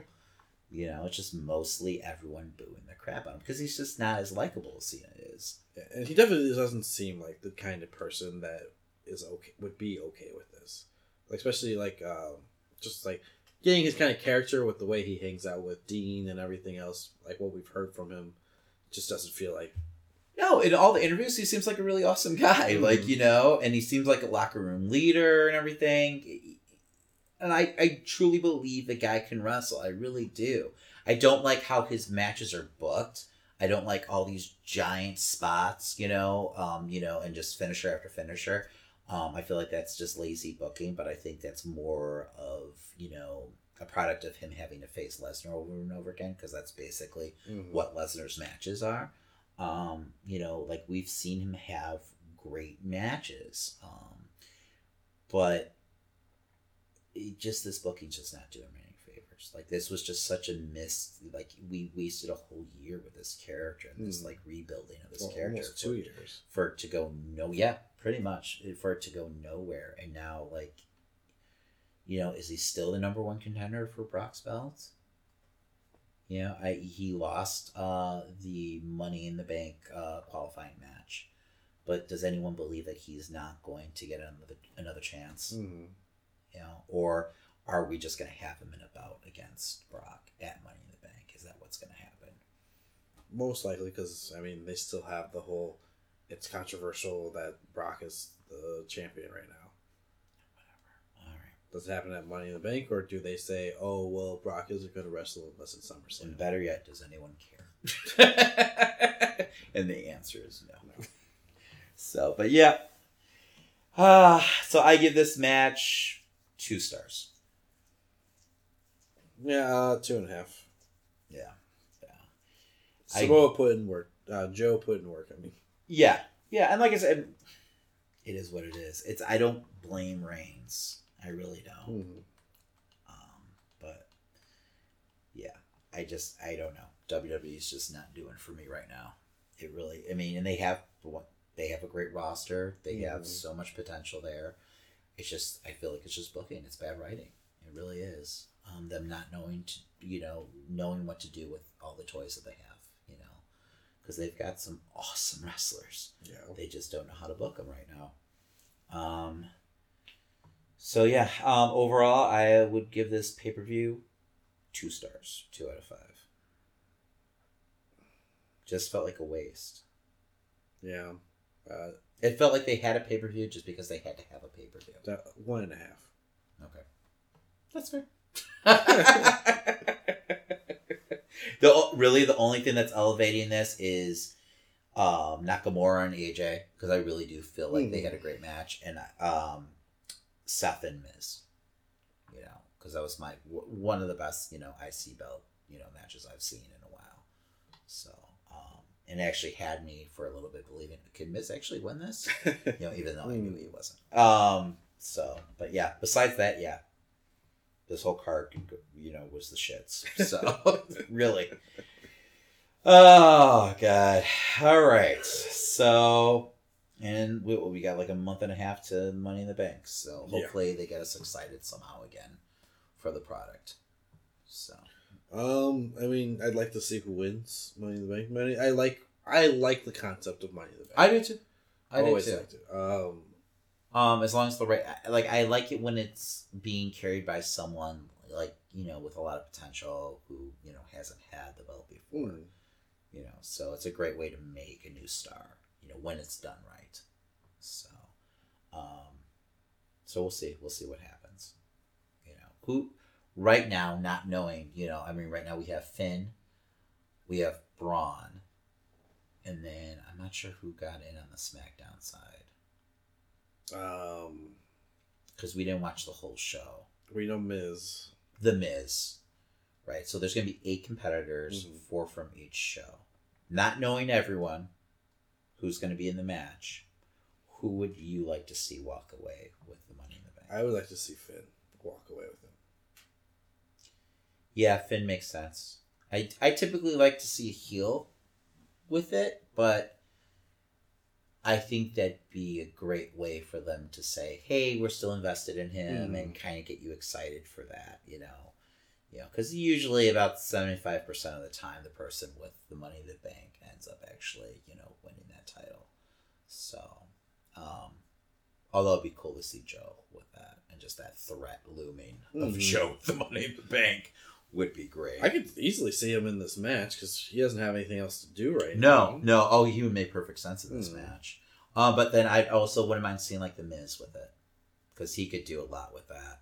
Play that. I just don't feel like he needs it right now. He doesn't need it, but just him talking shit and like, yeah, this is guaranteed. I've done it before. Would be nice. And if anyone's going to weasel his way into another title reign, it's The Miz, and it'd be great. So. And I do feel like he will eventually get another, title run, this year. So, and have someone like AJ Styles lose to The Miz. That'd be fun. So, and then eventually you could, lead up to Daniel Bryan versus The Miz, the actual world title match, which I feel like that's the money match right now on the SmackDown side. That's the match everyone really wants to see. Yeah, because it'll be fun. Yes. Everything about it will be fun. Yes, that's huge. And that they know too. You can tell. Like I said, they've been kind of teasing and keeping those guys off screen, together. So, but yeah. But overall, this pay-per-view is the shits. Let's talk about something that wasn't the shits, Christian. Yes, we had a 2-day event with New Japan Pro Wrestling. Dontaku. All right. Let's talk highlights, since it was 2 days. And it's already midnight. Yes, so. And a lot of what happened in day one were just kind of like they rehashed it in day two. So yeah. It's all just kind of build up for, day two, really. So what do we have first? What's something that's staying out for you? Well, first I had Cody Rhodes versus Kota. 2 at this point. Yes, and I really enjoyed this match. Once again, I feel like Cody's probably the best heel in the business right now. And God, he just doesn't want you to like him. And he doesn't do anything to let you like him. And this was a great match. This really was. I'm like Cody ended up going over. I love Cody's new finisher. It's just brutal and seems very dangerous. What is it called? Din's Fire. Din's Fire. A kudo driver, right? Yeah, this was a fun match, and I'm glad that these guys got to go at it. You had Cody, kissing his cheek in the middle of the match, still teasing the whole Kenny and him thing and that angle. And, Don Callis brought up the fact that it's like assault, man. What do you do? So I mean, just more heel heat. I was surprised Brandy wasn't there, but I don't know what, because I love having Brandy on the outside. She's been great, as his valet or manager. So, but she wasn't there all weekend. So yeah. And I don't know if she's doing Ring of Honor stuff or whatever, but just, a really solid match, some great spots. And I love that, Cody went over, because it feels like he hasn't been going over that much in New Japan, they don't book him the same way that they book him in Ring of Honor, but now it feels like they're kind of getting behind him. And like I said, I feel like he's the best heel in the business right now. I really do. So, what else do you got? Also from night one, Kenny Omega went up against Hangman right after that, beforehand getting attacked by Cody. Yes, which was cool. I like that too. I like that. And they busted him open right away. Do you think that was a hard way? I'm not sure. Because it was the top of his head. Yeah. And he was bleeding the entire match. Yes. I thought maybe it stopped, but then he would hit his head on the mat, blood all over. Yes. Yes. Oh, okay. He's still... He definitely needed stitches after that. So. it definitely helped having that like bleach blonde hair that he's rocking right now. But yeah, this was another great match. I really enjoyed this. Paige, man, this guy's got so much potential. Every time I see him, I feel like he's getting better and better in the ring. I mean, he's going against great opponents. Don't get me wrong, but you see, just textbook moonsault that he hit like at one point. Like I was like, wow, you can't get more like, like this is what a moonsault's supposed to look like. So you just really see so much there with Paige, and he's young. So, what better way to get all this experience? How old is Paige? I feel like he's in his mid-20s. Mid-20s? Yeah. Wow. So, he really is, got so much, just a bright future ahead of him. And what a great, learning tree to be under, all these guys, in the lead and everything. So, we saw Kenny going over with the one-winged angel. Yes. So, man, if he ever came to WWE, I would strip that move of Killian Dane right away. Right? Yeah, there's no way. That's kind of... I'd let him keep anything he wanted to at this point. Yeah, they wouldn't, though. Yeah, I know. Truth be told. All right.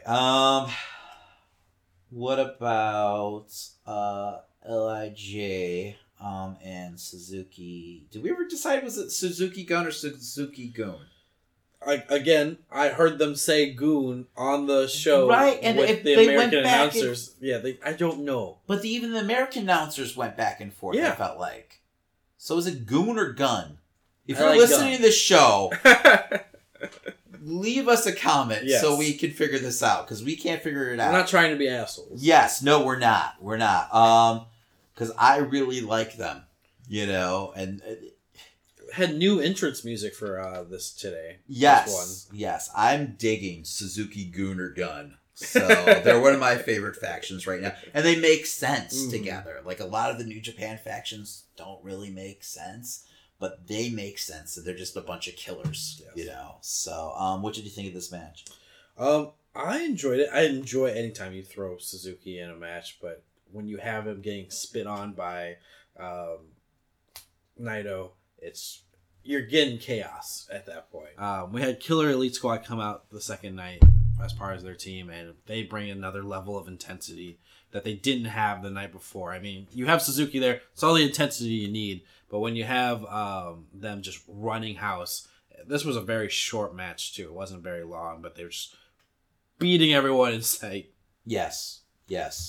And that's what I enjoy about them. They're just like savages out there, just beating the shit, like you running into the crowd, and they just feel legitimately dangerous. So, but LIJ went over though. Yes. So I felt like it was rather quick. Like I was expecting more of a match. It was very short. But it's night one, so I guess you're setting up night two. No, this one was night two.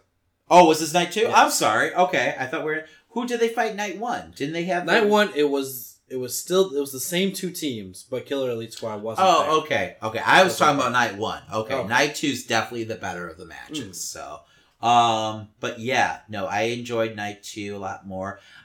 I'm a little like, does it feel like they're kind of? Well, let's talk about what happens after the match. And I'll bring up this point. Okay. So after the match, Naito's kind of hanging out. He seems to be the last one out of the ring. He's walking down the ramp, and all of a sudden he's attacked by a masked man. And, he's getting this shit kicked out of him. Of course, the announcer's like, a fan's attacking him. You can tell right away it's not a fan. That's right. So I hope security would be a fan who can really work is attacking him. Naito's bumping for. So, but anyway... gets in the ring, takes off the mask, and it's Chris Jericho. With a lot of eyeliner and a whole lot of green around his mouth, trying to hide his identity. I don't know if that was in the crowd or whatever, but just a badass way to re-debut, and it's just crazy-ass Chris Jericho back in New Japan. beating the shit out of young boys, left to young lions. My God. You know, I mean, I felt so bad for that. That's what those guys are there for, though. And he opened up Naito like, I mean, he had the full Crimson Mask, you know, going. So, I was excited. Because you know, there was kind of speculation whether or not, you know, Jericho would return to New Japan. There's rumors out there that the deal fell through. We saw him attack him at New Year's Dash, I believe. Yeah. Which was literally in January. It was New Year's.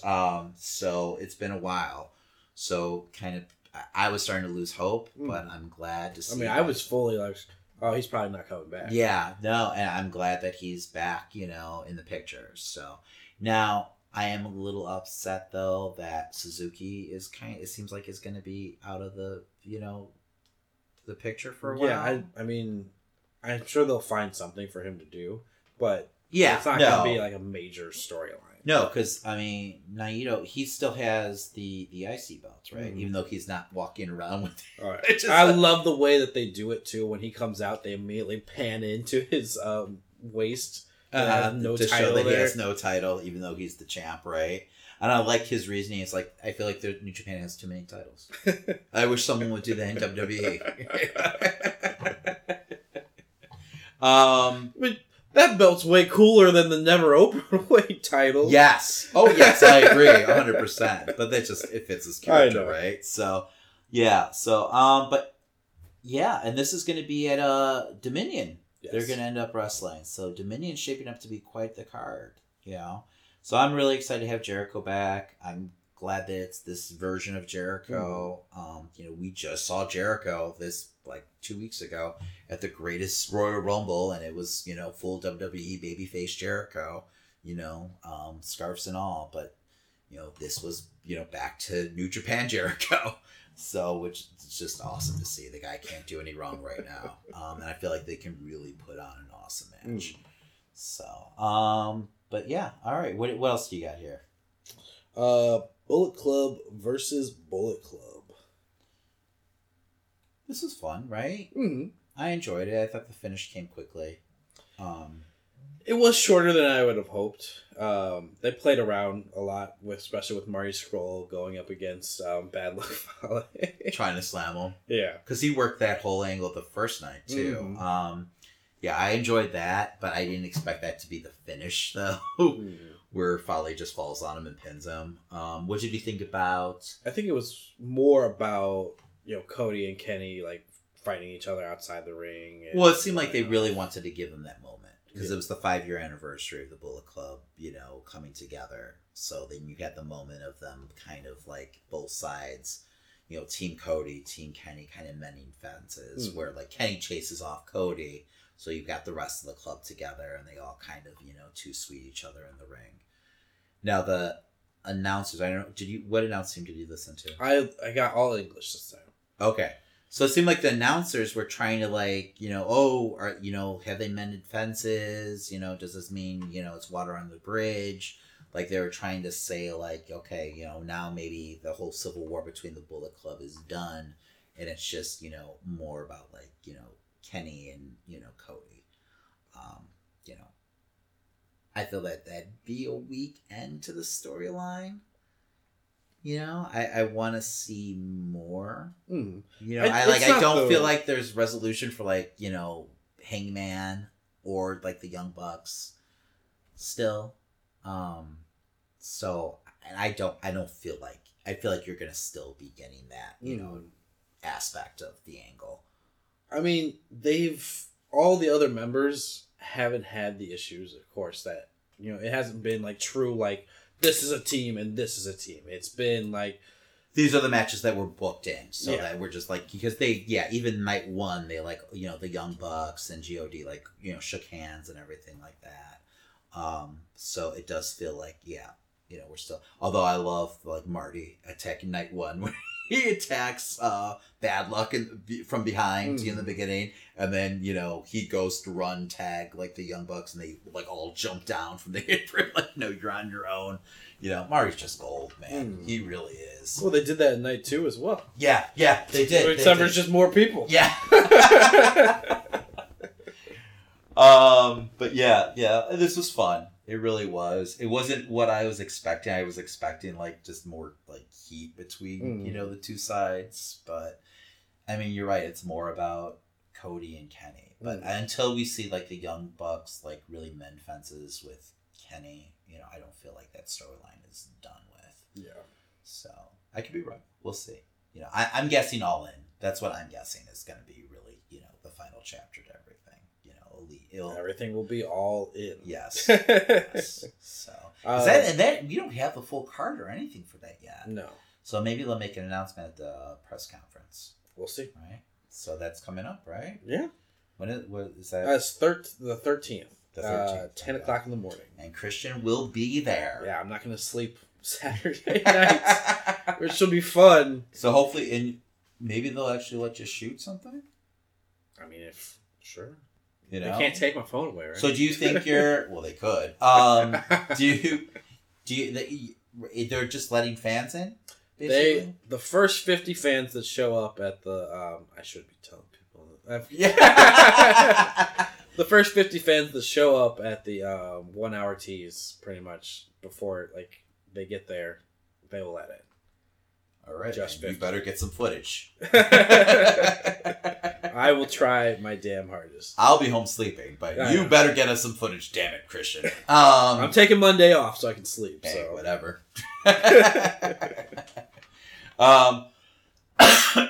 So maybe they'll announce that card more there, because I don't think there's any real matches announced yet. We know who's going to be there. At least a lot like Okada's going to be there. The Young Bucks, obviously, Cody, Omega, but they haven't announced like any actual matches. And they did announce that the tickets will go on sale that day. Okay. Right? So, wow, I'm curious to see like how well they sell. I feel like it's going to be a sellout. I feel like they're going to get that sellout. I think they're going to get it rather quickly. I could be wrong, but I feel like they're going to get that sellout rather quickly, which is huge for them. For them to just be like throwing this event on their own, and to get a sell, because I think it's a 10,000 seater at least. So, but we're a big town, and we're yes, gonna come, and there's rabid wrestling fans, and I think people will come from around the country too, to see this event. So, especially when you get like Okada on the card, Omega and everything. It's not like we get to see them every weekend or anything. So. That's going to be huge. Just for, I feel like, wrestling in general. So. All right. What else do we got? Next was my favorite match of the card. Will Ospreay versus Kushida. Yeah, man. Ospreay just steals the show, right? I haven't always been a huge Ospreay fan. I was always more on Ricochet's side and was like more following his career. But man, Ospreay pulled a match I couldn't believe. Yes, and I love how much Ospreay like sells, because that's always been like the old time wrestling fan, the salty wrestling fan, like, oh, these guys, it's just high spot after high spot, no one sells anything. That's bullshit. Ospreay fucking sells, man. I mean, to the point of annoyance at times, but he sells. That guy is moaning and crying out there. I mean, he makes things look legit, as ridiculous as that sounds, since he's doing like 3 backflips in a row or whatever, he's doing out there. At least he sounds like he's in pure agony. Yes, while he's doing it. At all times, the announce team did a great job of getting over how banged up Ospreay is too, and I think that brought a lot to this match. They just kept on saying like, he shouldn't even be here. He should be in the hospital right now. I can't believe he's wrestling at this like caliber. So they did a really good job at selling that. So, but yeah, this was a really fun match, and these junior heavyweight matches are just stealing the card, for New Japan, and that's not taking anything away from the rest of the card, but these matches have been the highlight for me. Yeah. Every event. So, and even though that Ospreay is more of a heel character nowadays, mm-hmm. he was definitely still getting sympathy from fans, especially with the way he was selling. So, I know he's supposed to be heel, but I feel like the crowd is behind him, and I don't he's not doing anything in the ring that's too heelish, So I mean, I see because he's with Chaos and everything. Well, but and Kushida is a huge face. Yes. Over in New Japan. Yes, and he's fucking let's not not mention Kushida because goddamn, that guy's awesome. But God, it really feels like they're fully behind Ospreay right now. Like New Japan sees what they have in him, and it feels like they're gonna book him, like a huge superstar. So, yeah, and that Stormbreaker finisher is just insane. Absolutely. I don't even know how you describe that, because I was just trying to describe that to you before you rewatched it. That's crazy, and that's definitely it takes two to dance, because to pull that move off, especially over your shoulder into a spinning RKO. Yes, take that move as a feat, that's wow, that takes a lot. It's a beautiful looking move. It really is, and you can't explain it. You really can't. No. You can't do it justice, at least. So, but yes, once again, he steals the show. Were you surprised that Ospreay went over? I actually was. I thought Kushida, the way that they were talking about him before the match, they presented it, the way they were like, oh, his mom, filmed the tape that we're seeing now, and she's here in the crowd to watch the match. And I know how big Kushida is over in New Japan. I mean, he went over Hiromu, and it was a huge deal back then, because Hiromu had the title. It was great, and right, yeah, I'm thinking of the right match. He had the title. LIJ was all over the place. They were huge at the time, but Kushida always had the fan base. Mm-hmm. They were always really behind him. Yeah. No, this was a big win for him. He wanted to prove that it wasn't just a fluke the first time that he won. So I like that whole angle. It seems like he's trying, he's on a mission right now to prove that he's the best, in this weight class. So where do you think, and let's talk about what happens after the match. So Ospreay goes over with the Stormbreaker, and then Tama Tonga comes out. Yeah. And we get the Bone Soldier music, they've been teasing both nights, and I don't know if they've been teasing on other shows too. But the last, 2 nights they've been teasing the whole return of the Bone Soldier, which was kept in New Japan, and then he turned heel and joined the Bullet Club. So it's kind of what the hell's going on? But yeah, Tama Tonga comes out and introduces the Bone Soldier, who attacks Ospreay. Yeah, Taji Ishimori. Yes, who I don't know much about. I know he was in TNA for a short while. I know people were really excited about him. He's got a great look. I'll need to see him in the ring. Yes, exactly. So, but the way that people are reacting and how excited everyone is, I'm sure, this is going to be who Ospreay's facing next. Maybe a Dominion. So Dominion's really, and Dominion's really looking like it's going to be a huge card. So when is Dominion? Is that June 6th? Wow, so that's soon. Awesome. Full month away. Awesome.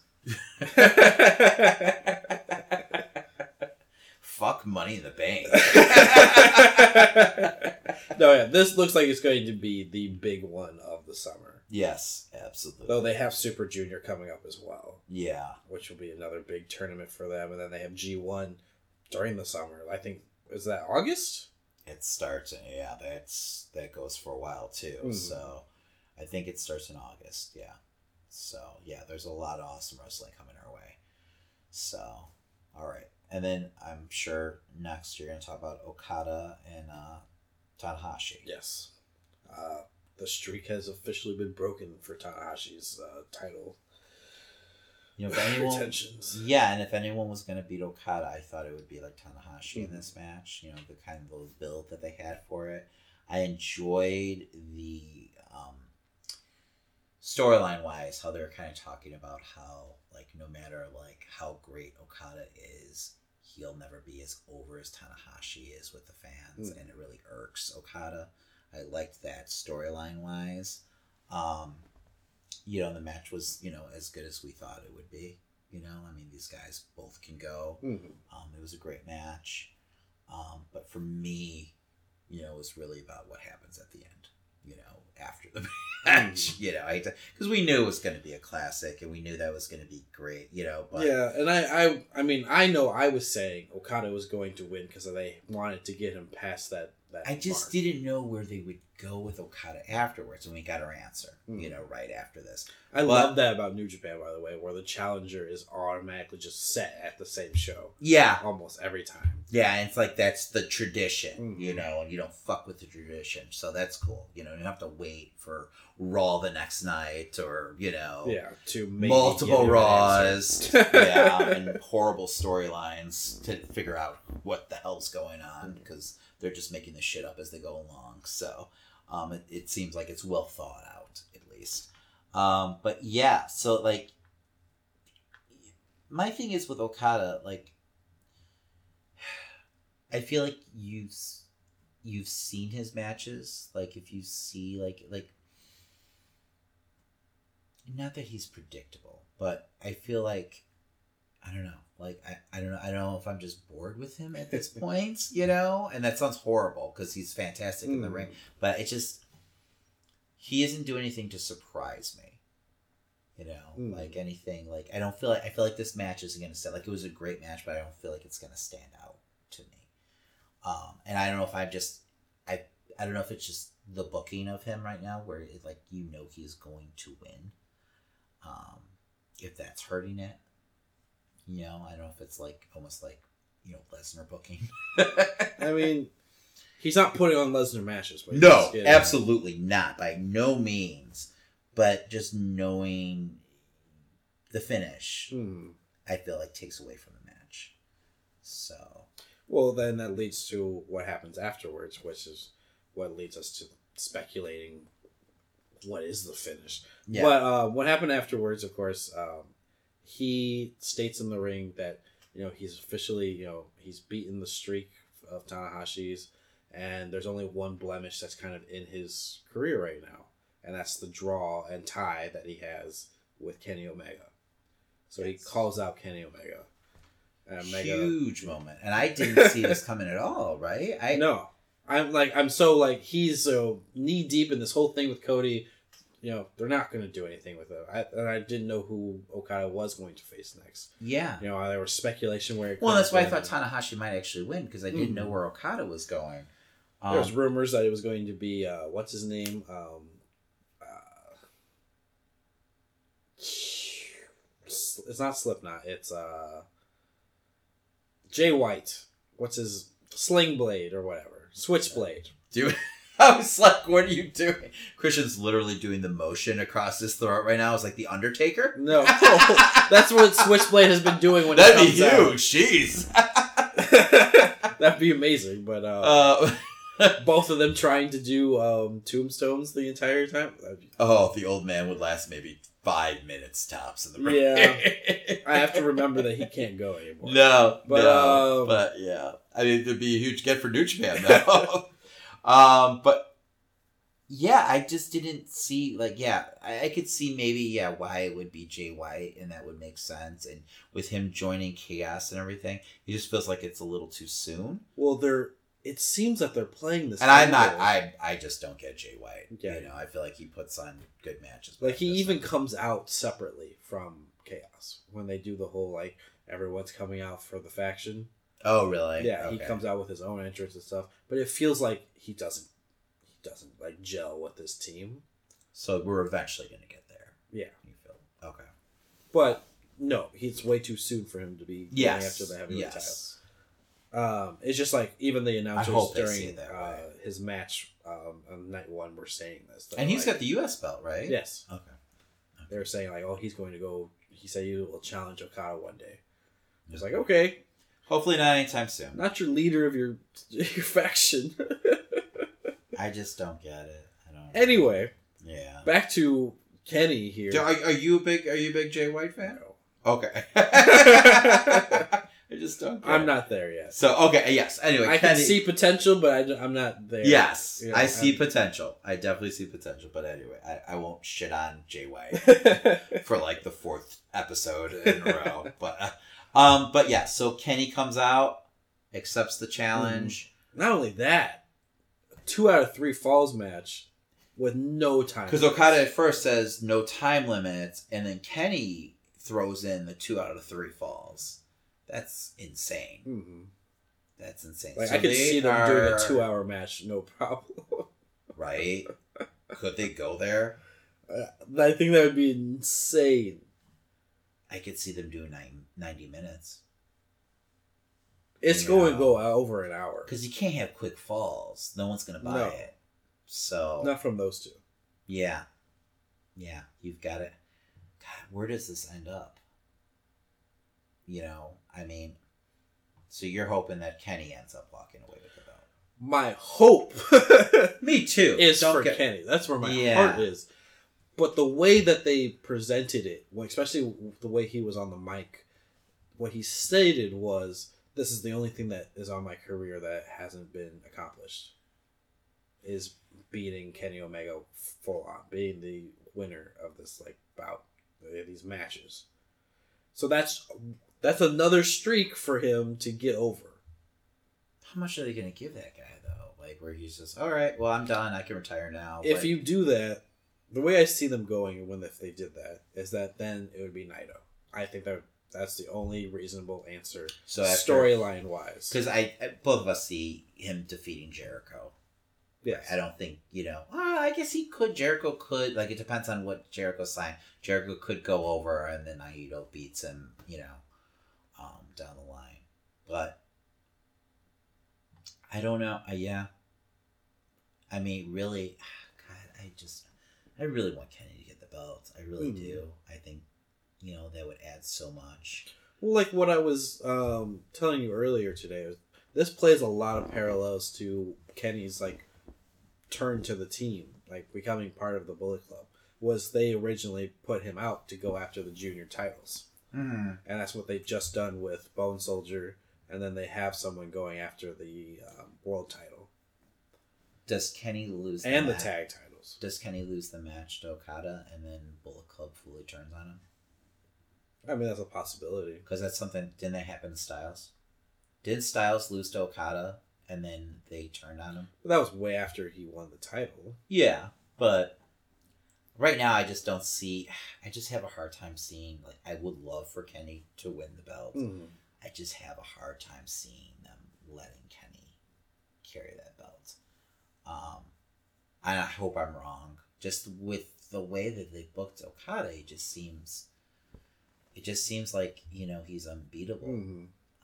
And I could definitely see Jay White, being the program that they're really leading to, or, Naito, I could see that happening before Kenny gets that belt. Because I feel like Kenny's fully in the whole, Golden Lovers angle and, the whole, Cody versus Kenny things going on right now. He's got a lot of other things on his plate. I mean, it'd be great to bring the belt to that whole aspect, but, in that whole angle, but I just don't see them doing that. Mm. And this could be another case where Cody will interfere in this match. Oh, absolutely. I feel like that's definitely going to happen, at least for one of the falls. But I don't know. I definitely feel like Naito and Okada, they're not done. No, and they have a deep-rooted story with one another. So, I mean, do you have that happening? Is that going to be Wrestle Kingdom, this year? Is that what, we're going to get? Are we going to get, Naito winning, G1? I mean, they've done that before. Yeah. I could definitely see that. and he's still probably the most over guy, right, in the company. So, yeah, and I'd be fine with that, honestly, because I mean, I still, regardless of who wins here, I feel like it's gonna be fucking classic. I don't have any other reason to believe otherwise. So, but yeah, I'm just excited it's happening again because I just did not see this coming at all. You know, it's totally out of left field. So, so they're tied 2-2, or no? No, there's they a both draw. have a win, and then there's a draw, right? Yes. Yeah, they have. He has a win over him. Yes, That because there's a wasn't time title limit match. draw. That's right. So Kenny has a win. Okada won the first one. Kenny won the third, and the second one was a draw. So, all right.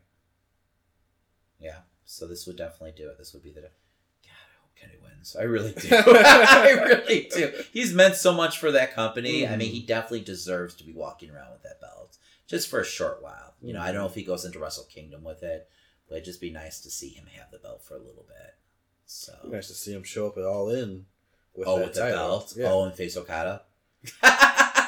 Okada or Cody. Yeah, Okada's going to be on the card. Yeah. So, I mean, you want to guarantee, you know, asses and seats. Get Okada versus Kenny Omega. You know, that's definitely going to put asses in the seats. Especially with Okada chasing that character. Oh my God. Yeah, and it'll be like a homecoming for Kenny, too.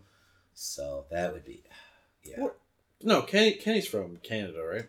Yeah, but him. No, I'm that just belt, saying. In general, I was. He's not from Chicago. You see people like hoping that like CM Punk shows up. You know, yeah. That'll never happen. It's same people who are hoping that CM Punk shows up to like Money in the Bank since it's in Chicago. So he could do an appearance though. It's not for Vince. Outside? I'm gonna be that guy. I'm gonna. Really? I mean, he's got a UFC match coming up. Come on. It's in June, though. Yeah. So it'll be after the UFC match. He might be retired from UFC at that point. He can come and wave. They've got plenty of money to give him. They've got plenty of T-shirt money to throw around right now. God. They got Pops. Did you see that? Of what? They got Funko Pops. Of CM Punk right now? No. Oh, okay. CM Punk. Of course they have CM Punk. Of fucking the Young Bucks and Kenny Omega. Oh, that's cool. Yeah, right? That's like. Are they selling them in 3-packs?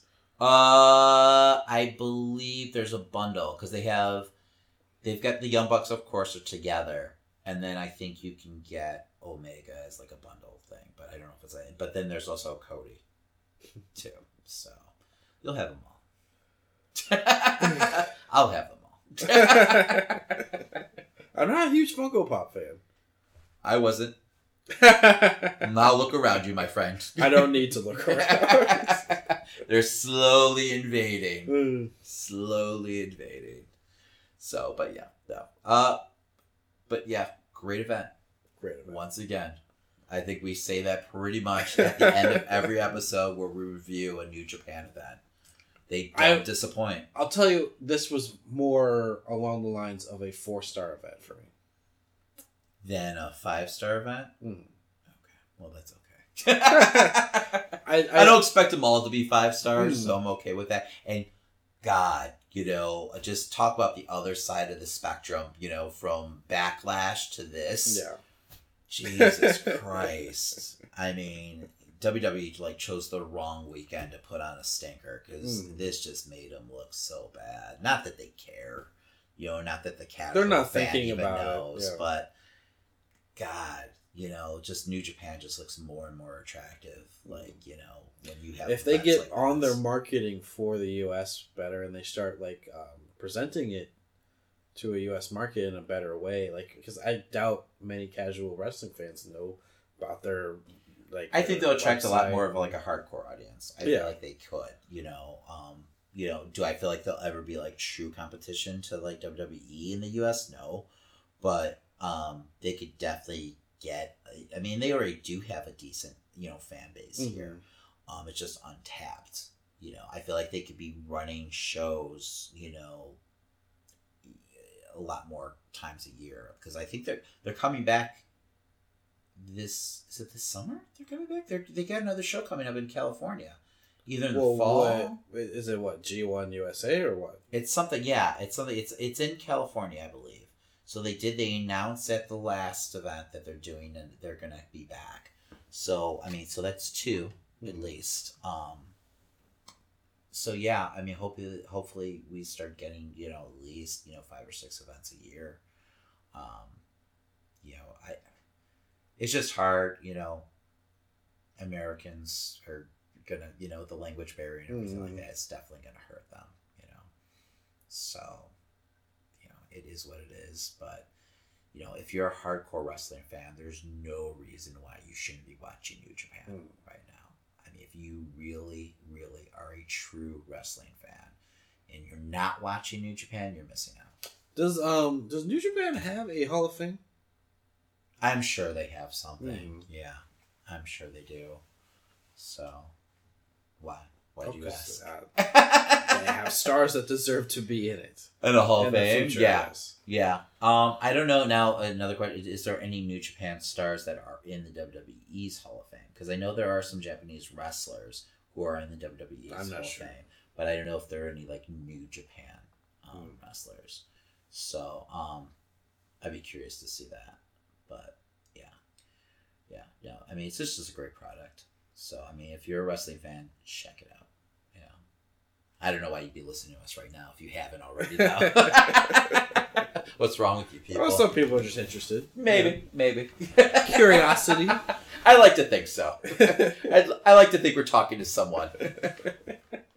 So, all right. Well, that's going to do it for this week. Yes. We got some shout-outs, huh? We do have some shout-outs. First, One Giant Leap for Geeks. Awesome name. Each week, we give our comedic take on all things geek culture, from movies, games, anime, TV shows, comics, and more. Listen to our episodes. Check them out. Follow them at Giant Leap for Geeks on Twitter.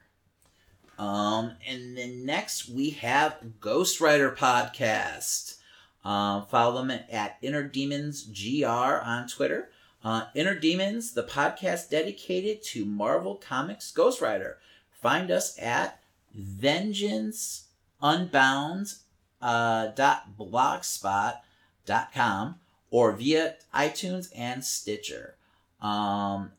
These guys, actually, we reviewed Doctor Strange, Damnation 4, and I think we asked a question about some of the Ghost Riders. I didn't recognize half of them, or 75% of them. And these guys actually listened, and then they actually put together a little chart of who was who and everything, which is awesome. Yes. So I'm a huge fan of, Danny Ketch Ghost Rider from the 90s. So this is a podcast I will definitely be checking out. But yeah, so if you love Ghost Rider, this is the podcast for you. Last but not least, our good friend Nick has a brand new podcast, St. Paul Filmcast, a film podcast that critiques classic and modern films from St. Paul with Nick from Nick and Vince, which is another great podcast that you should be listening to. But they had their debut episode this past week, and they talked about Gone with the Wind. So just, great in-depth critiques coming from different angles that you would never think of. And a lot of the history behind the films, which they go really in depth, which I love as, a film fan. So give them a listen. All right. And then make sure that you listen to all of our previous episodes, which you can find on iTunes.